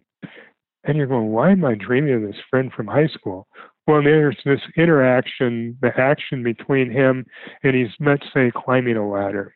Well, you associate that in your real life, that you're at work and you're trying to just climb the ladder of success at your own business. Maybe you just applied for a job, and you're seeing yourself as this one friend who was very good at school and that was always getting good grades.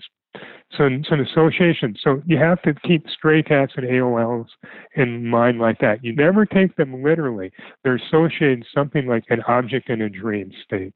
Okay. Does that make sense? Yes. Yeah. So they can lead you astray in terms of what you're trying to discern.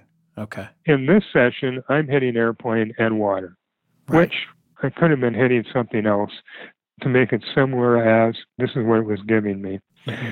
So I start coming up with, they're having problems with this airplane, as I describe it, and it starts to create a vibrational motion and shaking motion, and there's less and less power. The craft has less lift associated, there's less motion, and it starts to crash, starts to descend in altitude. And at the same time, this is occurring, there's a concern of a white object appears nearby the aircraft wing. Now, of course, with this flight, there's more than one aircraft, but there all of a sudden there's this other aircraft appears out of nowhere. Or I should not say aircraft, other object appears over the course of their wing to the side of this aircraft. And it glows, and there's a softness with it, and it runs adjacent to it, and it's swift in motion. And there's a sense of confusion to them as about this other aircraft, or this other object. Sorry, I don't mean to use the word aircraft. That does not appear in my session, but I keep using it. Okay. It has a different appearance and shape than the aircraft that they are in. It has more of a V appearance. Okay. And it's larger. And the purpose of this aircraft seems to be intelligence in gathering information. So when I move to that V-shaped object. Now, I move on. I'm going to go through this. How long ago was this session? It was done in February of 2015. Okay, so not so long ago. Now, I'm going to move to a part that I think you will find interesting. There's this orchestrated and controlled object. And so now I move to this object, and I start getting this object that's off to the side.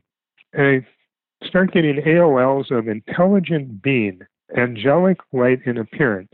And those are, remember, AOLs are not stray cats. Analytical overlays. Relay, yeah. So there's this sense to me deep down somewhere this appears to be angelic-like in appearance, or an intelligent being. And its purpose is intelligence, it's restrictive, and knowledge. It's moving very fast, and it seems to follow along.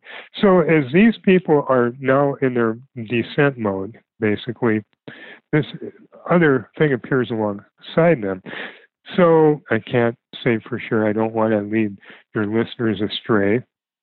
It's extremely smart, well-rounded, and well-versed.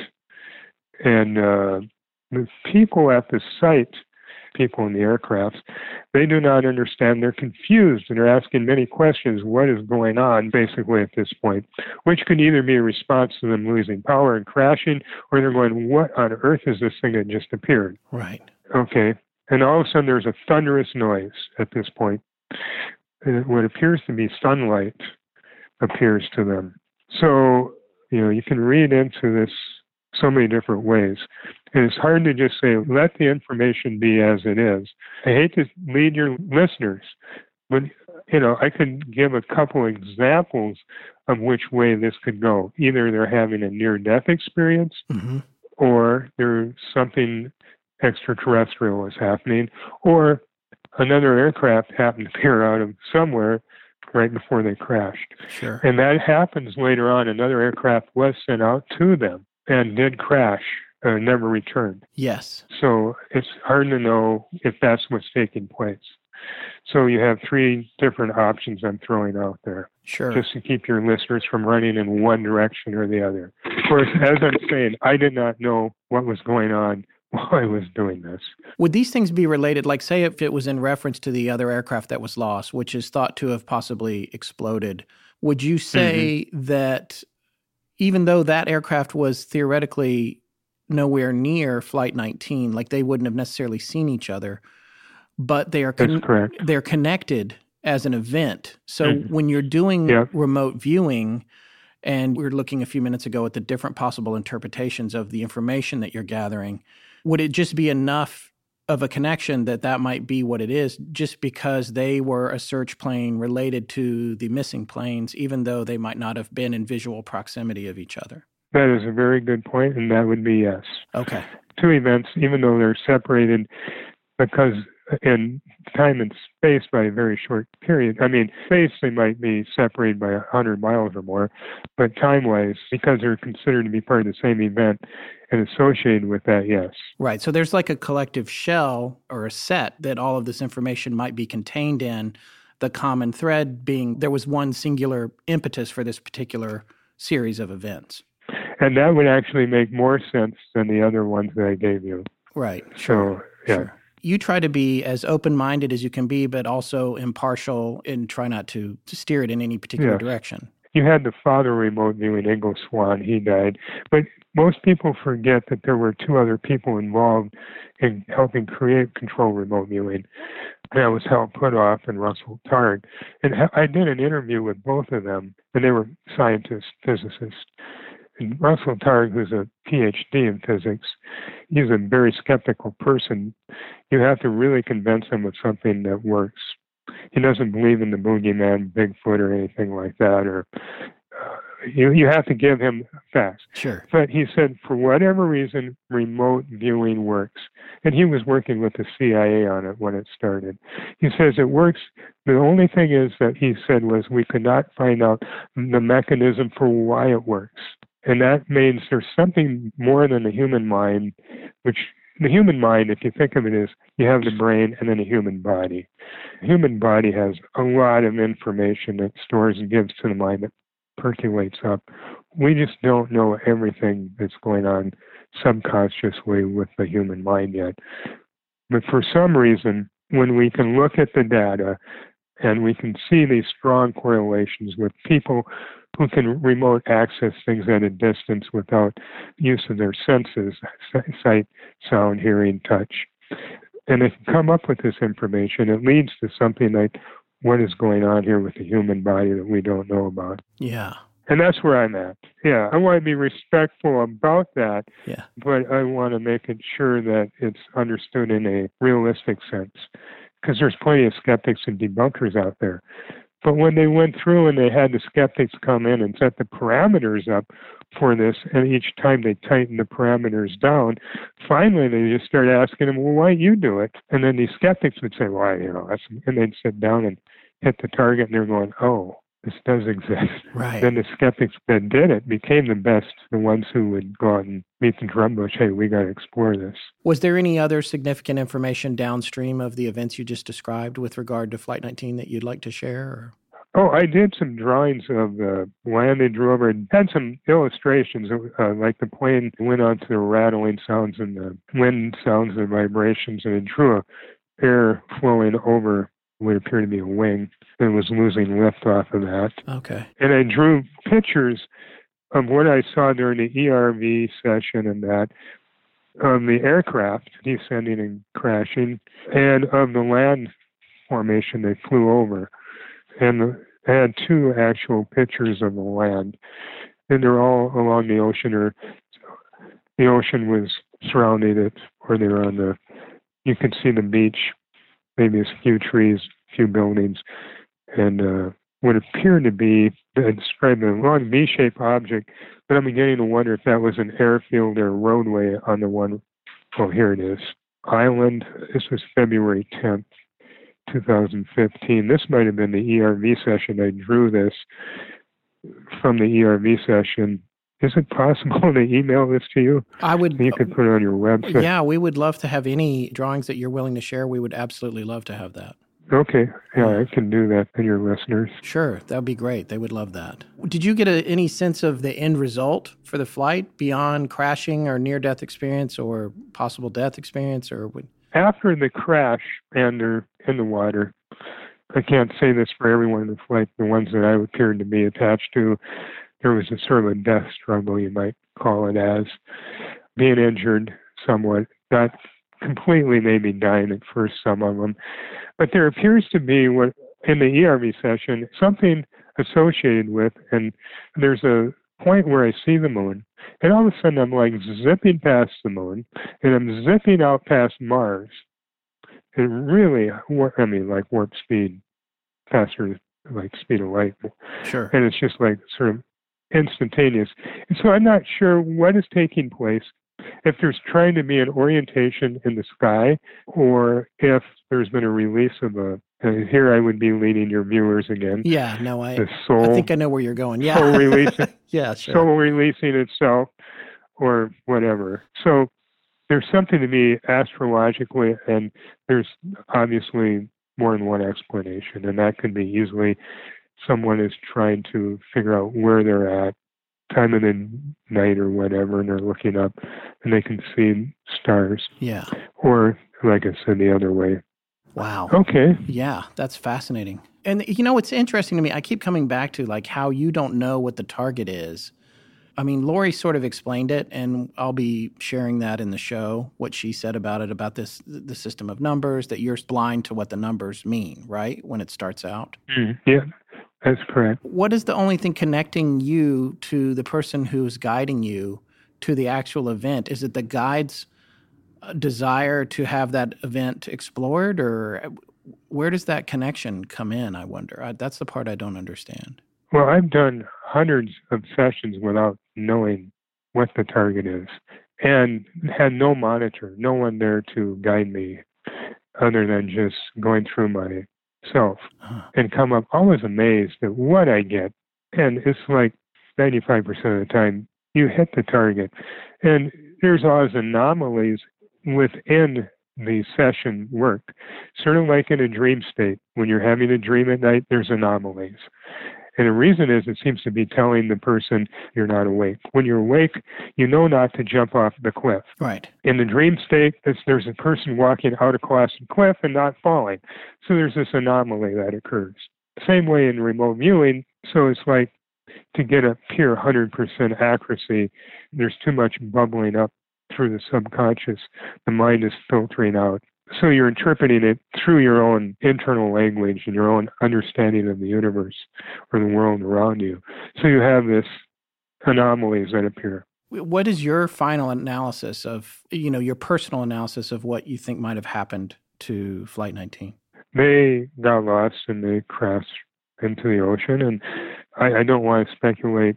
I'm going to leave it to your viewers as to what appeared to them, Right. or if that other object, or other was the other flight, that, as you said. Sure. Because I don't know myself. Right. And I would only be speculating. I know what information is out there. And too bad at that point we had not done the dowsing part. I would have loved to have dowsed and seen if there were any possibility where the wreckage would be. I was not as apt at dowsing as I am now at that point. How does that work? You have to go to the area, or you just need a map or something, or? Just the map. Oh, wow. Okay.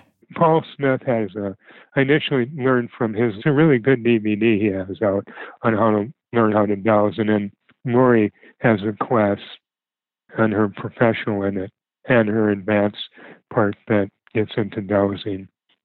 From dowsing, you have to keep up. It's a practice. That's an art, just like CRV, ERV. Sure. Are there other cases that you've worked on that you are able to discuss? Anything else that you worked on recently that you're allowed to talk about that you'd be interested in sharing, just briefly? Yes, there are some, but I not without Lori telling me it's okay. I mean, we've worked on projects that one of them I was really surprised on, but came out really well. Uh-huh. But me personally, the ones that I've worked for myself, I'm always amazed at what comes up in a session. And there's different types of sessions. You can be working just on a human being or life events, future life events, past life events, or you can be working on mechanical projects. Last question I want to ask you. Do you feel like you have a special gift of some kind, or do you feel more like you've just learned a skill set that anyone could learn? A skill set that anybody can learn, even though most people will deny it, and especially if you've been brought up in a certain mindset to deny that. I was very lucky, even though I went to a very conservative Lutheran parochial school. I was very lucky in the fact that I had a very open-minded great aunt and a brother that I and him, or the two of us, I should say, shared a very unusual event when I was age 13 that opened the door for me being open-minded the rest of my life. Well, Jed, I just want to thank you so much for coming on the show and taking the time to talk to our listeners. We're hoping to do maybe a future show more specifically devoted to remote viewing with Lori, and maybe you can come back on if you're interested. Oh, yes. Thanks. Okay, great. Thank you very much. And if you can get those drawings to us, we would love to have whatever you feel like scanning and emailing. Okay. Great. Thanks. You're welcome. Wow. Okay. So Jed is a fascinating guy. And I got to tell you, having exchanged a bunch of emails with him and going back and forth for the past week or two, I've really enjoyed interacting with him. He's a very smart, interesting man. Yeah. No, and he's amateur radio. Yeah, he's an amateur radio operator, exactly. Which means he just doesn't get paid for it, but he knows a lot about it and antennas. So he weighed in on our radio question here with Yes, Flight he 19. did. He sure did. And I guess for me, this is where you start talking about the actual results from the session, which is pretty fascinating. Now, we got to remember, I want everyone to remember, he goes into this session, the target is completely blind to him. It's a series of numbers that don't even make sense, that are made up. That's what he's given. Yeah.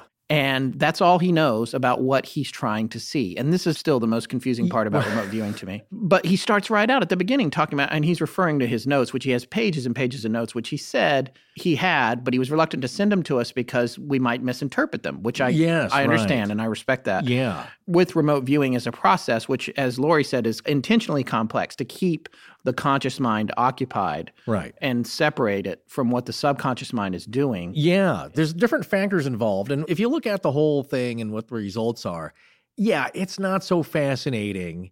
If he was even told anything about it, like it's a World War II event, then he's like, oh, okay, planes. Not that he's trying to fool anybody, but your imagination then starts conjuring images of like planes and tanks and which is what he explosions. said. That's right. He wanted to stay out of it. And even as he's describing it, he's trying really hard not to lead our own listeners as he's talking about it. He knows nothing about this event, as Scott just said. Yes. So for him to come up with these details, look, if he already knew about Flight 19 or knew that, oh, that's going to be our theme tonight, Yeah. of course you're going to come up with that kind of imagery. But the fact that he knows nothing about it, what makes that work? That's what's so fascinating about it. And that's really interesting. And he told me later he only had a vague sense of Flight 19 at all. Yeah. Going into this still not knowing that had anything to do with that, but just in general about it historically prior to the session. Right. And after we spoke, after this interview, he went back and dug into it a little bit more and then came back again, which we're going to talk about in a minute. And that must be freaky for him. Yeah, because then it's confirming things that he pulled out of the blue. He's had this from his cascade of imagery and sensations, and then now you have the context late after the session. So yeah, I mean, look at that thing with the aircraft in the water, the fact that he described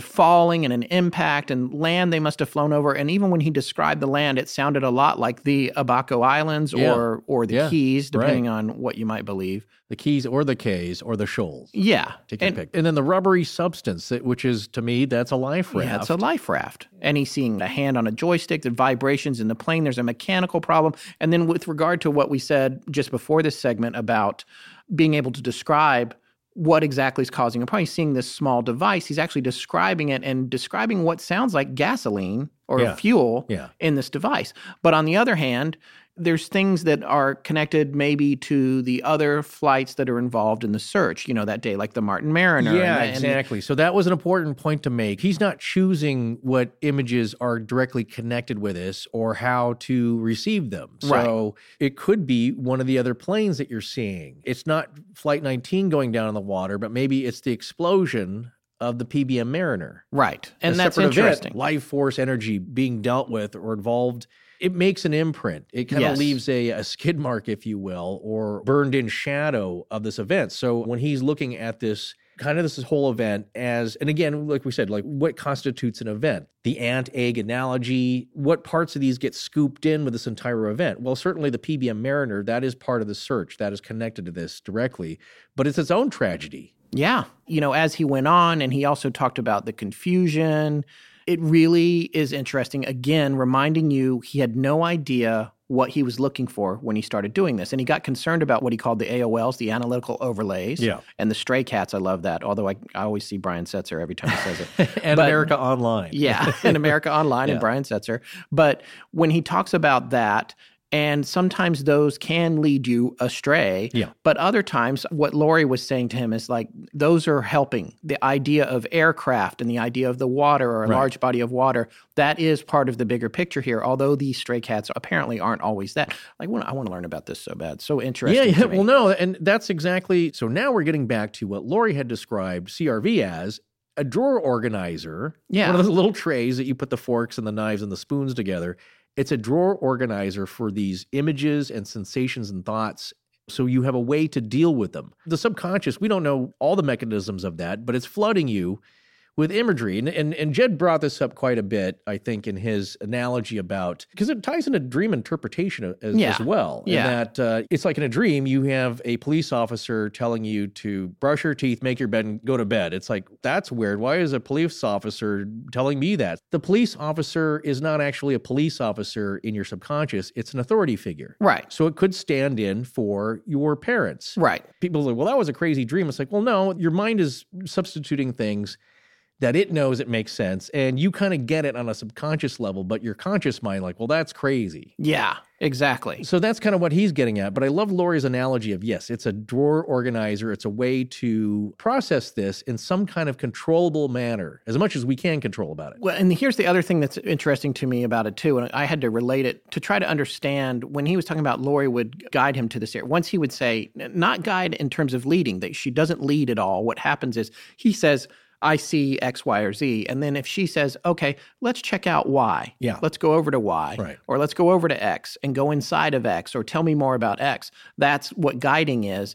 And that was really interesting to me, because then it's almost like this whole event to me It reminds me of something that we used to have in commercials when I worked in commercials. It's called Frozen Time. Yes. And it was a fad. It was horrible. It was in every commercial forever for a while. Remember the Rolling Stones music video? They utilized it a lot. Yes. And this was a mechanical process. My old boss cut that video, actually. But it took like 200 digital SLRs lined up. I think that Michel Gondry invented it, the director, it sounds while like he was him. a student. Right. You would take all these still cameras and you put them on like a curved rail and they all snap a picture at the same time. And then you stitch them together in post-production. And that's how they would do where you see the moments where you can rotate around somebody as they're frozen in midair. Yeah, and the drink is spilling and the water's in the air and the food's falling or whatever. They always throw stuff up in the air when they do this. Yeah. What I thought was interesting about that, eventually they got very sophisticated with how they did it to where they could move through it used to just be a still shot and you would rotate around it, but you could move through the area. Yes. And that's kind of what I'm thinking of when I think about what Jed's doing and Lori's there. You're in this frozen moment and now she's saying, okay, walk over there. It's like he is controlling time or has stopped time and he's wandering from object to object. It's also the Blade Runner photograph. Enhance 322, 51i, enhance, stop, pull right. Except in this case, you actually have the resolution. Yeah, right. Well, that's exactly. That's the thing. When he's looking at it, it's kind of that photo, and it's like there's no depth to it. It's like you can't go into the photo. It's flat 2D. Yeah. If it were like a Google 10, gigapixel camera, whatever they have, and there's a demonstration of it where you can zoom into the Grand Canyon and see somebody holding a coffee cup. Right. That's different. So you have no material to go into. But what you're describing is that you're able to go into these moments in time and kind of poke around in different directions and explore and visualize different things about it. Yeah. It's really a whole confusing thing about how we view time, our perception of time and reality and space. Yeah, and I also enjoyed what he was saying about dowsing. And some of the stuff that he told me off the record, it was interesting because he talked a little bit about how the dowsing works and how they had used it on some recent projects to actually pinpoint the locations, the exact locations of objects that people were seeking, that their clients were seeking, which is just amazing to me. I mean, obviously this is working. They're getting paid to do it. They are consistently being hired. Yeah. If this was all a sham, no one would be hiring them. They would not be making a living at it. Not after this amount of time. It would just be, thrown on the ash heap of debunked phenomenon and weird 70s things that we were into as kids. Yeah. It's like, here's something I just remembered. As we were doing the Oak Island series, I thought yeah, you know what? They should get some remote viewers involved in this just to see where things are pinpointed. And of course, Dan Blankenship claimed he used dowsing to find borehole 10X, which, the validity of borehole 10X and all that's been kind of debated quite a bit. But there was an opportunity on Facebook where there's an Oak Island research group. Yes. People were sending comments to a guy who was close to the Laginas and the show, I believed. And I didn't recognize his name, but I suggested it. And then what's funny is that he said, well, are you talking about remote sensing? No, because that's done with satellites and for mining exploration and I believe oil exploration, but it involves tasking satellites, so it's hugely expensive. Yeah. I said, no, this will be maybe a couple $1,000 to hire a team of remote viewers to just dig up some answers. And so I don't think anything happened with that. Of course, just maybe that's I happen to know for a fact that someone who's very close to the Oak Island situation listens to our show regularly, so maybe we can talk to her about facilitating that. Yeah, well, let's see. I think it would be interesting and fascinating just to see what it has to offer. Yeah. It doesn't hurt. That's my point. The other thing, too, that he told me about off the air was about the experience that he'd had with his brother, which was a fascinating psychic-like experience. And I can't share it because he asked me not to. So it's very interesting, this skill set that he's developed, which he also said that anyone could develop. But there was one glaring hole in this, and it was after Lori, at her first interview, had mentioned, or you had heard her on Coast to Coast talk about this, and then she mentioned it here earlier in tonight's show, talking about that void or this room with all these aircraft. And I realized that I hadn't really asked Jed about that. And there's two reasons. And that was the main thing that you wanted to know. I wanted to know. I know. Yeah. And there's two reasons I didn't ask. One was I was trying very, very hard myself not to lead him. Exactly. I wanted him to give me completely unfettered information as he had it. Now, even though he's working off these notes from his session, I didn't want to say, hey, what about the room with all the spaceships? So I didn't, but the error that came out of that was that I never asked him about it, which was a problem. So, in fairness, you had not heard the original Coast to Coast interview. Yeah. where Lori talked a little bit about that, and that's what perked my ears up of like, what? Yes. I got to know more about that. So we reached back out to Jed about that, and on the day that I reached out to him, he said, I do want to talk about that, and he goes, oh, by the way, I was just talking to Lori a few minutes ago. She wants to come on too. So they graciously agreed for both of them to come on and do one last little segment with us, and here it is. Actually, I have my hypnosis session notes in front of me here. Inside, as I'm being moved along through this, I was asked to move into an object that looked like a boomerang, near an object that looked like a boomerang or a highway or a large aircraft. There was another structure nearby, and this is initially I started in the air. I'm looking over an island, I'm looking down, and I see these structures below me. And Lori moved me inside the structure, and the ceiling I described the same way as a church, with the ability to see the peak of the roof. There's a large window, allows one to look out and view the beach and ocean in a distance. Several types of aircraft are present near the highway and in the air. Aircraft from different time eras are present. One is from World War II with the appearance of a Spitfire. The other two aircraft I have never seen before look futuristic.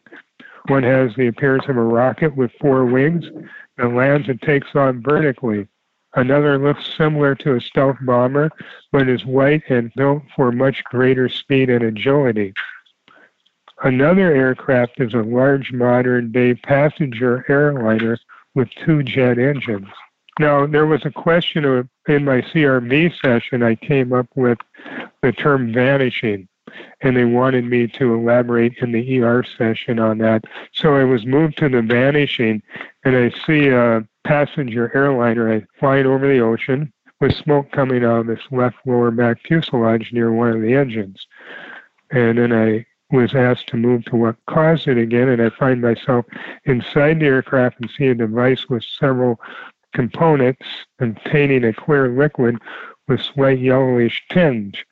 I go on and describe the container and the cylinders, and they have these spring-loaded devices in them. In the center of the tubes is another spring device, but with a button-like appearance designed to be pushed. The purpose of the device is explosive in nature, but unknown if this device is a fuel pump. See, this is my analytical overlay diving in. To run the engines or a device built to explode and cause destruction. Okay, now I'm looking below from the aircraft. There's a large body of water like the ocean.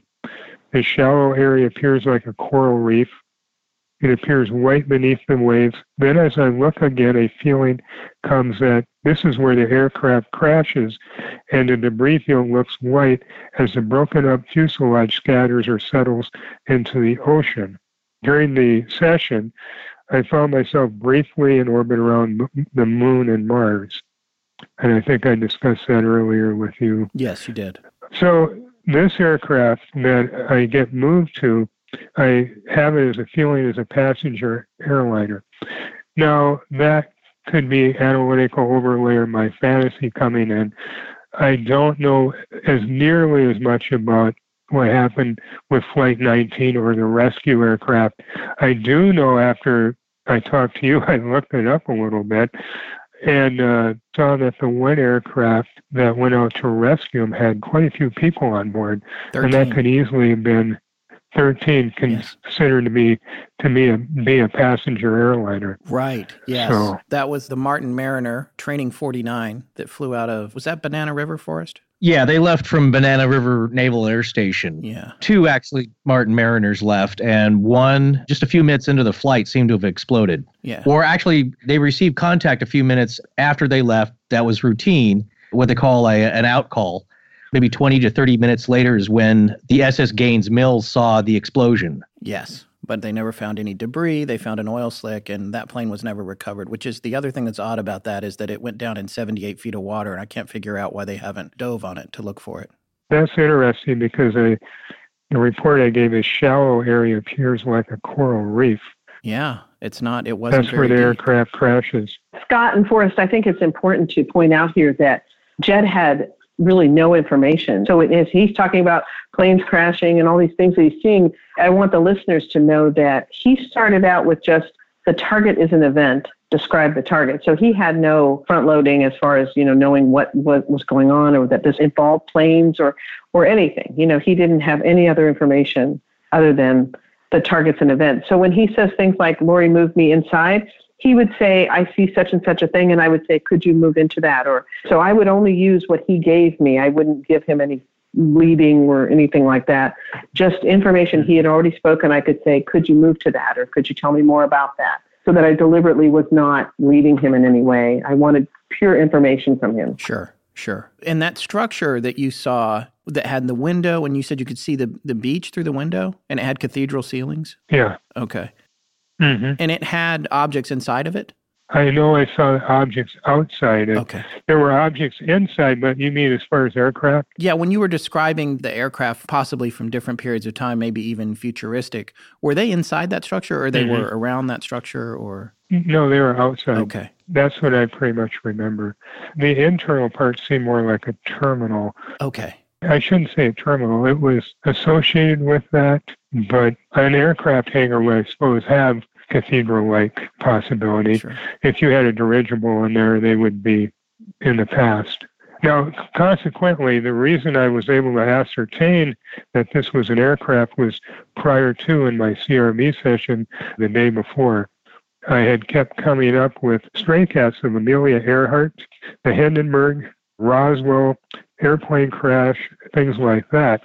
Parachuting, aircraft crashing into waterfalls, going overboard, people parachuting, things like that.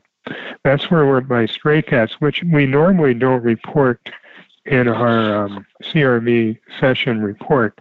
We usually just go for descriptors. I guess that's all we really wanted to ask you about. Is there anything else that either one of you wants to add on this? I have just one clarification possibly on what Jed was describing as the large building.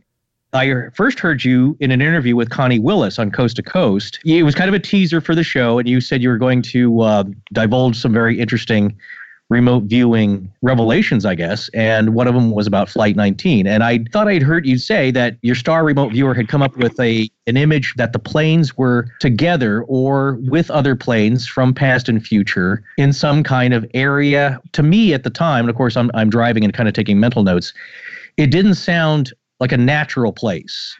That could be an interpretation of the ocean floor, that they all went down together, they're in close proximity on a somewhat level surface. But from what I was gathering, though, that the final resting place of this and other planes and ships and craft of past, present, and future were somehow being stored somewhere, or that they were being grouped by some force.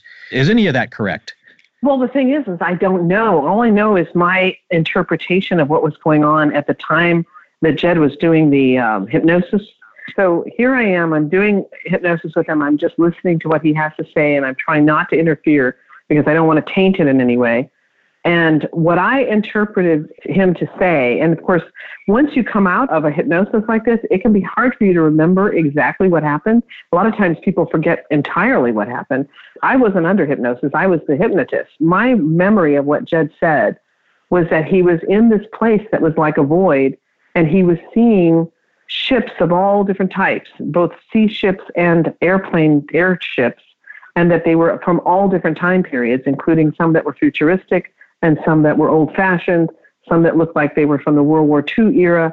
And then he described a strange one with the four wings that lifted off vertically, et cetera, et cetera. He went into a lot of detail explaining all these different types of craft that he was seeing. So my interpretation of it was that they were just kind of suspended in this void, all in one place. And I didn't perceive the void as being a normal spot. I perceived, from the words that he was saying, I perceived it as being someplace maybe even in another dimension.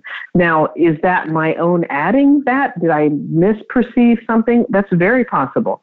I don't know. But all I know is that at the time that he shared it with me, and I was trying to record it as it was going on, my understanding was that it was kind of in a void of some sort, or some place where everything was sort of suspended. And as you mentioned, Forrest, I mean, maybe that's underwater. I don't know. But it would be interesting to me that there would be futuristic craft underwater as well. To that point, Lori, that was kind of the impression that I was getting, was that there was a interdimensional, I don't know if you call it a resolution, but some kind of a solution to possibly other disappeared craft, not just from the past and currently, but that there's a place that they go to, if to be, kind of simplistic terms here. And I was wondering, Jed, is that something connected to your interpretation of this large cathedral-like building? Or is that the description of the island and the building, with a large volume inside and these other craft, is that separate from this other interpretation? This whole thing just sparked one part, a memory out of this, and that is I remember it sort of being like these people who were there felt they were privileged to be there working in this place. They had sort of a relaxed atmosphere to it. There was almost like a vacation land to them at the same time. There was actually people working at this place, but there was a very relaxed sense of how they worked. There was no drudgery behind it or anything like that.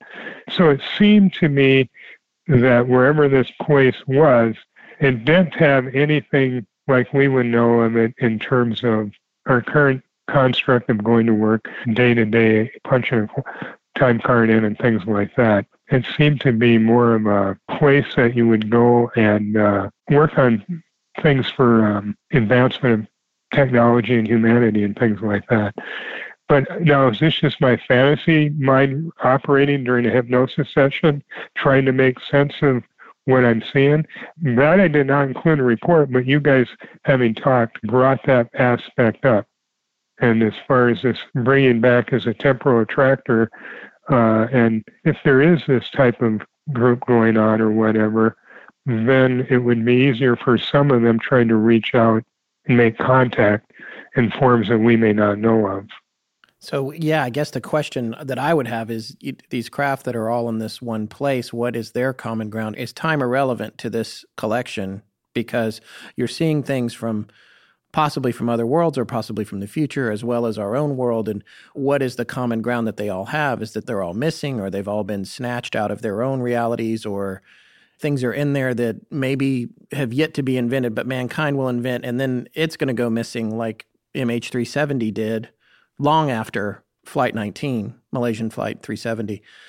Because you mentioned, too, when you talked about the flight, the commercial flight, which may have been the Martin Mariner that exploded.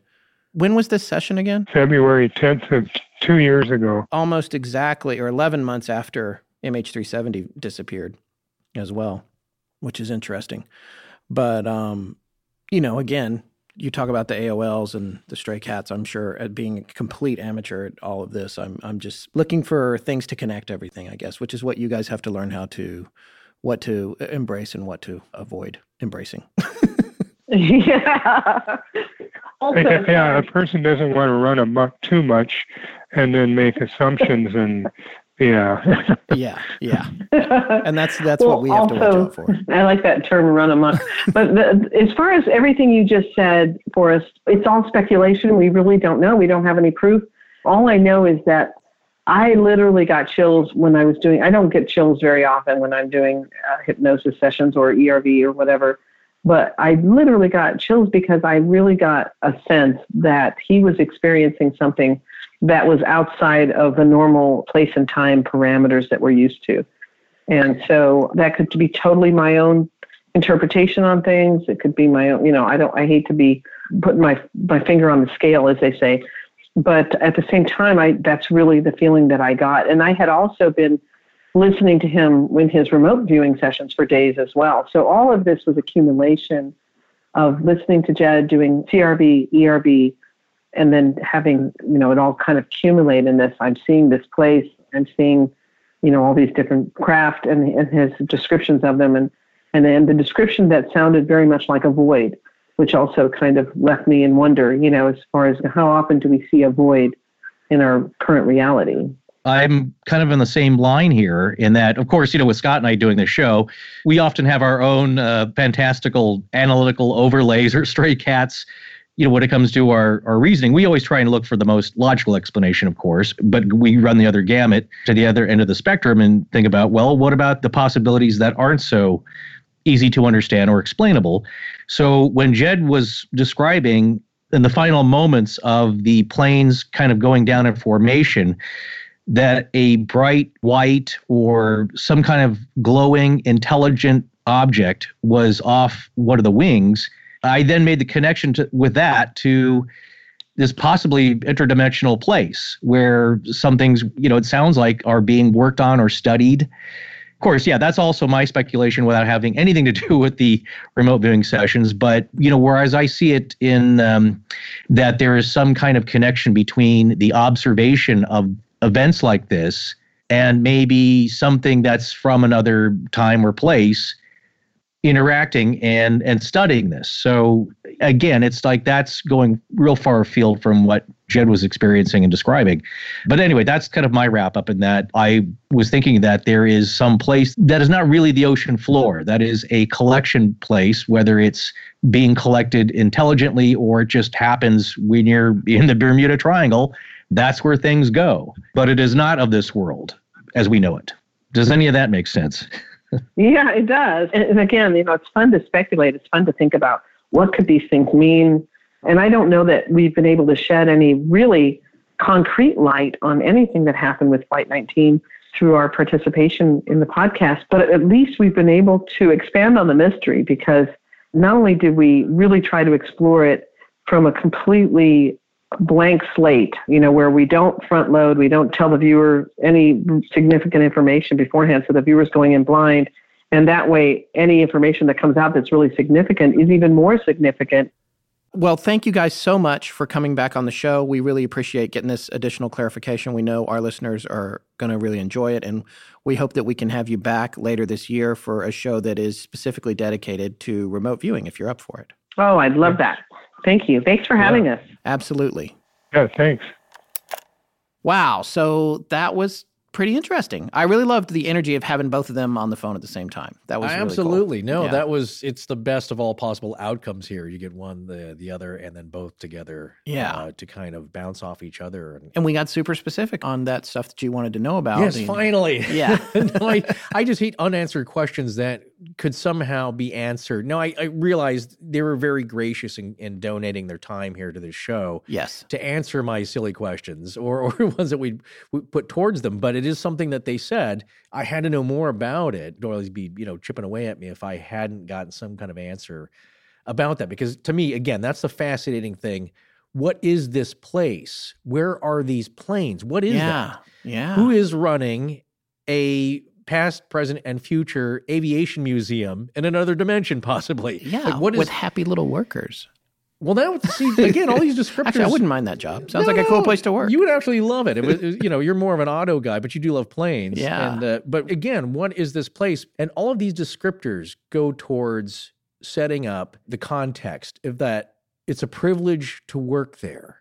Yeah. That it's an honor to be doing this type of either it's restoration. Yeah.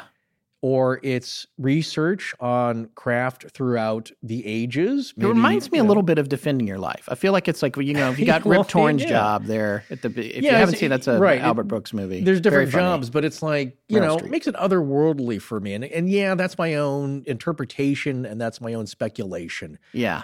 But that's the impression I get. It's a form of preservation and study that is, being done by this organization, but the fact that it could be in the future. Yeah. It could be us 300 years in the future, like a Star Trek kind of thing. Yeah. Or it could be right now, just in another dimension. And I know every time I say that, I know that makes me sound kind of wacky. From another dimension. I always think it's a Crystal Method track, I think. Oh, yes. No, it's the crystal. It's about a state of being in some place that we don't have access to at this moment, other than maybe remote viewing or some kind of ESP mechanism. And that's why I find this fascinating, is that we get to have a glimpse into something that is not part of our natural and normal world experience here. Yeah, I think it was really interesting how he was talking about the smoke coming out from the fuselage of this one aircraft. Right. My favorite aircraft that he saw was the one that looked like a stealth fighter, but it was white and built for speed and agility. Yeah, exactly. What is that? It's something futuristic, possibly. With fins. It does sound like it's a National Air and Space Museum. Yeah. Like the Smithsonian. In another dimension. But not in run another by... dimension. Well, maybe it could be the Smithsonian 100 years from now. You know imagine just at the rate we're going and developing our technology, imagine what's going to be in there. Yeah. And something that we failed to talk about from the second interview segment, by the way, was the white craft or the thing that he felt like he sensed outside of the airplanes, which I got the feeling that was like as they were ditching or as they were going down, they were confused by the presence of this highly intelligent being in aircraft. Oh, boy. Yeah. That was for me, that's the second parallel to this place where these craft are being kept. Again, that's from the interview that I first heard, triggering me wanting to know so much more about this, is this description of this object or presence. I don't want to say or because that's a trigger word for you, but it's like couple of things. One, it's echoes of Jose Chung's From Outer Space, which you talk about a lot. My favorite X-Files episode. Yeah, these U.S. Air Force, top secret Air Force personnel are conducting a fake abduction, alien abduction. Yeah, yes. So they've got a UFO. They're dressed up like aliens, and they actually get abducted by some other force in the middle of their fake abduction. Right. So yeah, it's great. The angle here is if you're running out of fuel, you're already scared, panicked. You're trying to remember your training. You all have to perform this feat of a water ditch, which, by the way, has to be done to the best of your ability. Otherwise, you will start tumbling and break up upon impact, which that may have happened here. Yeah. Well, it was high seas. It was after dark. All this stuff. And they're out of fuel. Exactly. So theoretically, they would ditch while they still had a little fuel, as you pointed out to me. Well, I think that's the optimal condition, is that you want to still have engine control over your craft. Yeah. Because it's like Sully Sullenberger. That was such an amazing feat, him taking that giant jetliner and landing it perfectly so the engines didn't catch the water, breaking the plane up and tossing it around to keep people alive. But in this situation, you have all these things going on with a very stressful and life-challenging incident. And then what is this off the wing of the plane here? Right. What is this object? And I think that's what's going on. There's confusion. There's wonderment. All these other emotions now happening, but just the description of the thing itself. Then it reminds me of Close Encounters, where it's the red dot. Remember the red ball that was chasing the other craft going through the toll booth? Except it's white, and this thing's built for agility and speed, and it has some kind of inherent intelligence and intelligent control. Yeah. It goes right back to the Foo Fighters and the idea of... It's a little bit, Now, that one might be maybe more man-made in the theory of its origins, but this thing, is it monitoring this event? Yeah. Is it keeping track of this? Is this connected to the museum in the futuristic museum somewhere? Well, and this is the other thing. It's a historically significant event. So is it significant... not only because it's in our past, but it was significant in the future for this place where time doesn't seem to matter. It's like, they look at their watch. It's like, Flight 19. Guys, I got to head out. I got to head out. Go out and meet Flight 19 on its way down. By the way, 50,000 planes are flying over us. Right. If only we had some vintage World War II aircraft rolling over, because it's such a distinctive sound. These are all great questions. And we'll never really have the answers to them until we maybe have access to this place. But for me, the interesting thing is this object, whatever it is, this bright glowing object that is off the wing of these planes going down, or at least one of them. What is the purpose? If it has intelligence about it and some kind of intelligent control and was designed for being fleet, is it monitoring this event, as you say? And then people might say, like, well, why isn't it helping if it's intelligent aliens and they're good people? It's like, well, you know what? When we see a lion taking down a giraffe, when wildlife biologists see that, they don't interfere. They don't help the gazelle out. Right. They're there to monitor and record. And maybe that's the purpose of this thing, to monitor this event that's happening and tag it and bag it for future use in a museum. Right. in a futuristic interdimensional museum. So, yeah. All right. Well, we'd really like to thank Lori Williams and Jed Bendix for coming on the show. Lori and Jed, as well as the remote viewing community at large, maintain that anyone can learn to be a remote viewer. And she offers extensive training on becoming a remote viewer yourself at intuitivespecialists.com. Intuitivespecialists.com. you, like myself, you're thinking about trying it out, aren't you? I am super interested in it. And as I said earlier, I spoke to Lori for nearly an hour after our interview. And the thing she shared with me about recent work her group had done was mind-blowing, man. And actually, Jed just finished a professional job that is nothing short of amazing. I think the most fascinating part of it all, aside from the fact that it appears to work, is that they have these corporate clients that hire them to solve problems that they can't figure out conventionally, including examining objects that are either inaccessible or that are in unknown locations. And they have frequent, stunning success delivering results for these clients, as I said a little bit ago. So it's another thing I've come across since we started this show that I'd always heard about but was incredulous. However, now I have to admit I'm super intrigued. And it takes a long time to learn and a lot of mental discipline, but I'm still seriously considering trying it out. And obviously, if Forrest and I do this, we will both keep you guys posted on we're going to, out. We'll try and work it into some kind of show, some kind of experiment that we can document, whether it works or not. But it's just fascinating to me. And a few years ago, my dad gave me as a Christmas gift, I think, a copy of Joseph McMoneagle's Remote Viewer's Handbook. Oh, right. You've mentioned it on the show before. Yeah, and it's funny hearing Lori talk about it. She has a lot of good feelings towards Joe, as she calls him. She was saying, well, his approach is different. You know, he's got a lot of natural ability, and he was a former military guy, so his thinking is different about it. But it's a great book because it's a handbook. He kind of outlays how he would teach you doing it. And what's interesting, you mentioned earlier about Kenpo.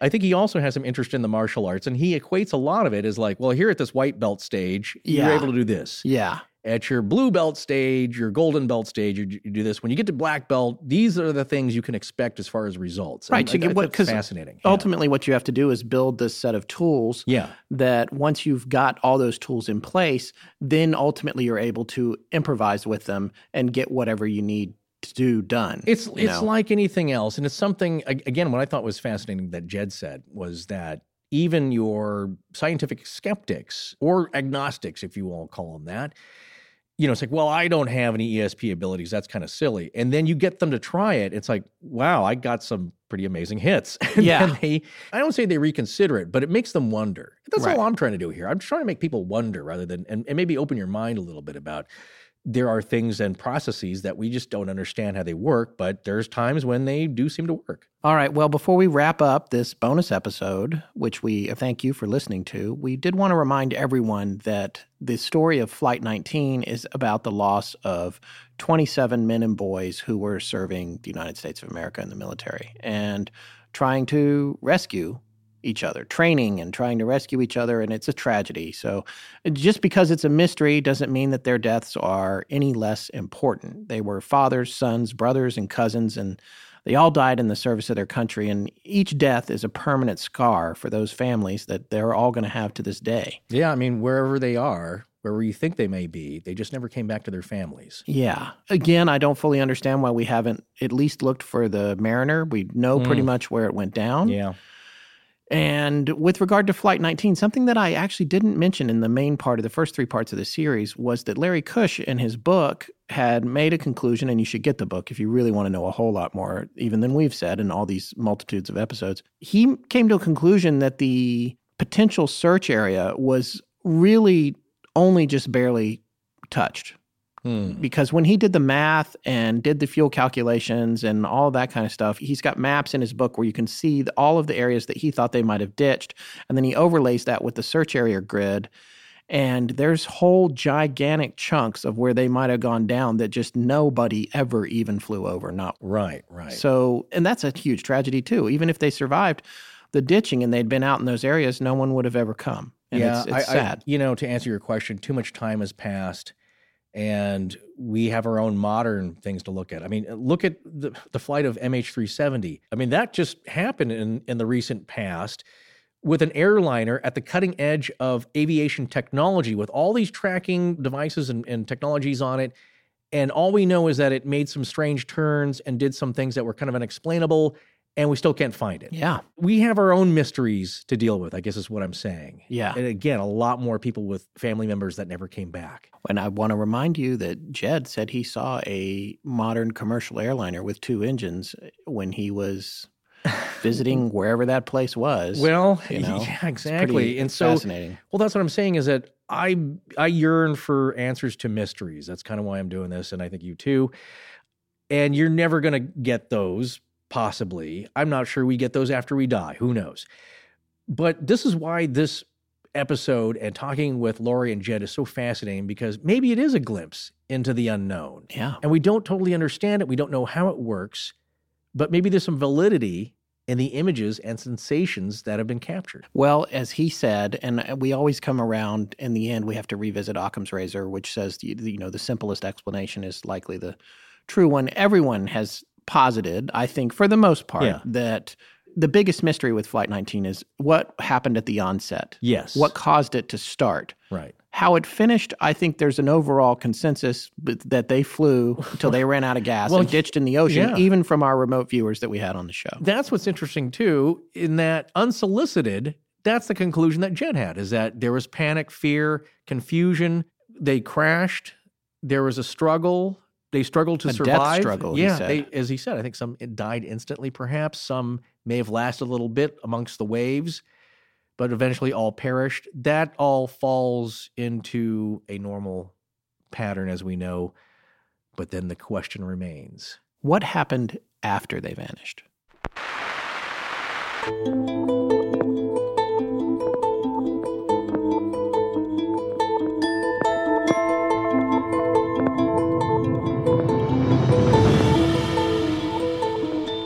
Well, that's going to wrap it up for this bonus episode of our series on Flight 19. We'll be back next week with a new show taking us back to a lesser-known but still legendary outlaw of the Old West. We'd like to thank Dell, The Great Courses Plus, and Blue Apron for sponsoring the show, as well as our wonderful patrons at patreon.com. And a very special thanks to Lori Williams and Jed Bendix. You can sign up for Lori's classes on remote viewing at intuitivespecialists.com. Additional thanks to John Bolin. Our show is edited by Sarah Voorhees, and the theme is by Judson Crane. Sound design is by Ryan McCullough. Special thanks to the ARC and its lead researcher, Tess Feifel. But most importantly, we want to thank our listeners. You can find us online at astonishinglegends.com, as well as Facebook, Patreon, Twitter, Tumblr, Google+, and Instagram. Copyright Scott Philbrook and Forrest Burgess. Good night.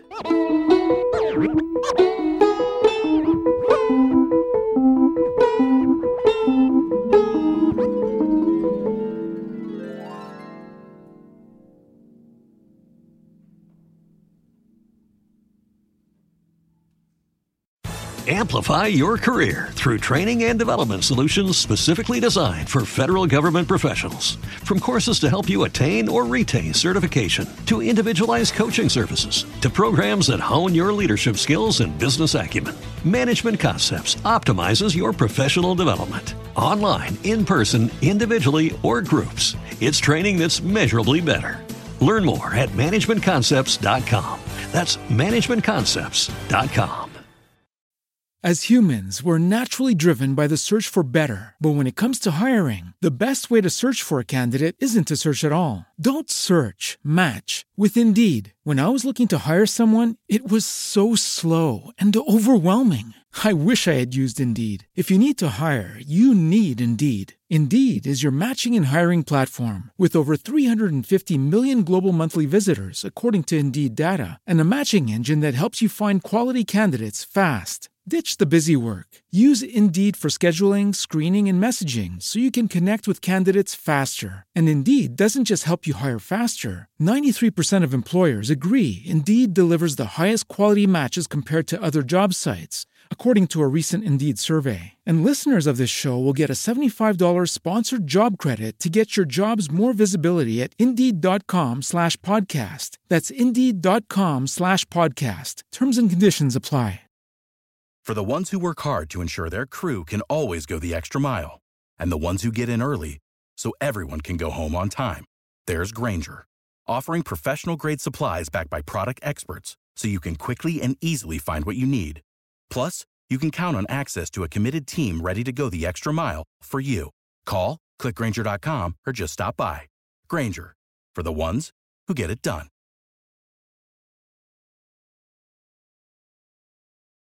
When you drive a vehicle so reliable it's backed by a 10-year, 100,000-mile limited warranty, you stop thinking about what you can't do and start doing what you never thought possible. Visit your local Kia dealer today to see what you're capable of in a vehicle that inspires confidence around every corner. Kia, movement that inspires. Call 800-333-4KIA for details. Always drive safely. Limited inventory available. Warranties include 10-year 100,000-mile powertrain and 5-year 60,000-mile basic. Warranties are limited. See retailer for details.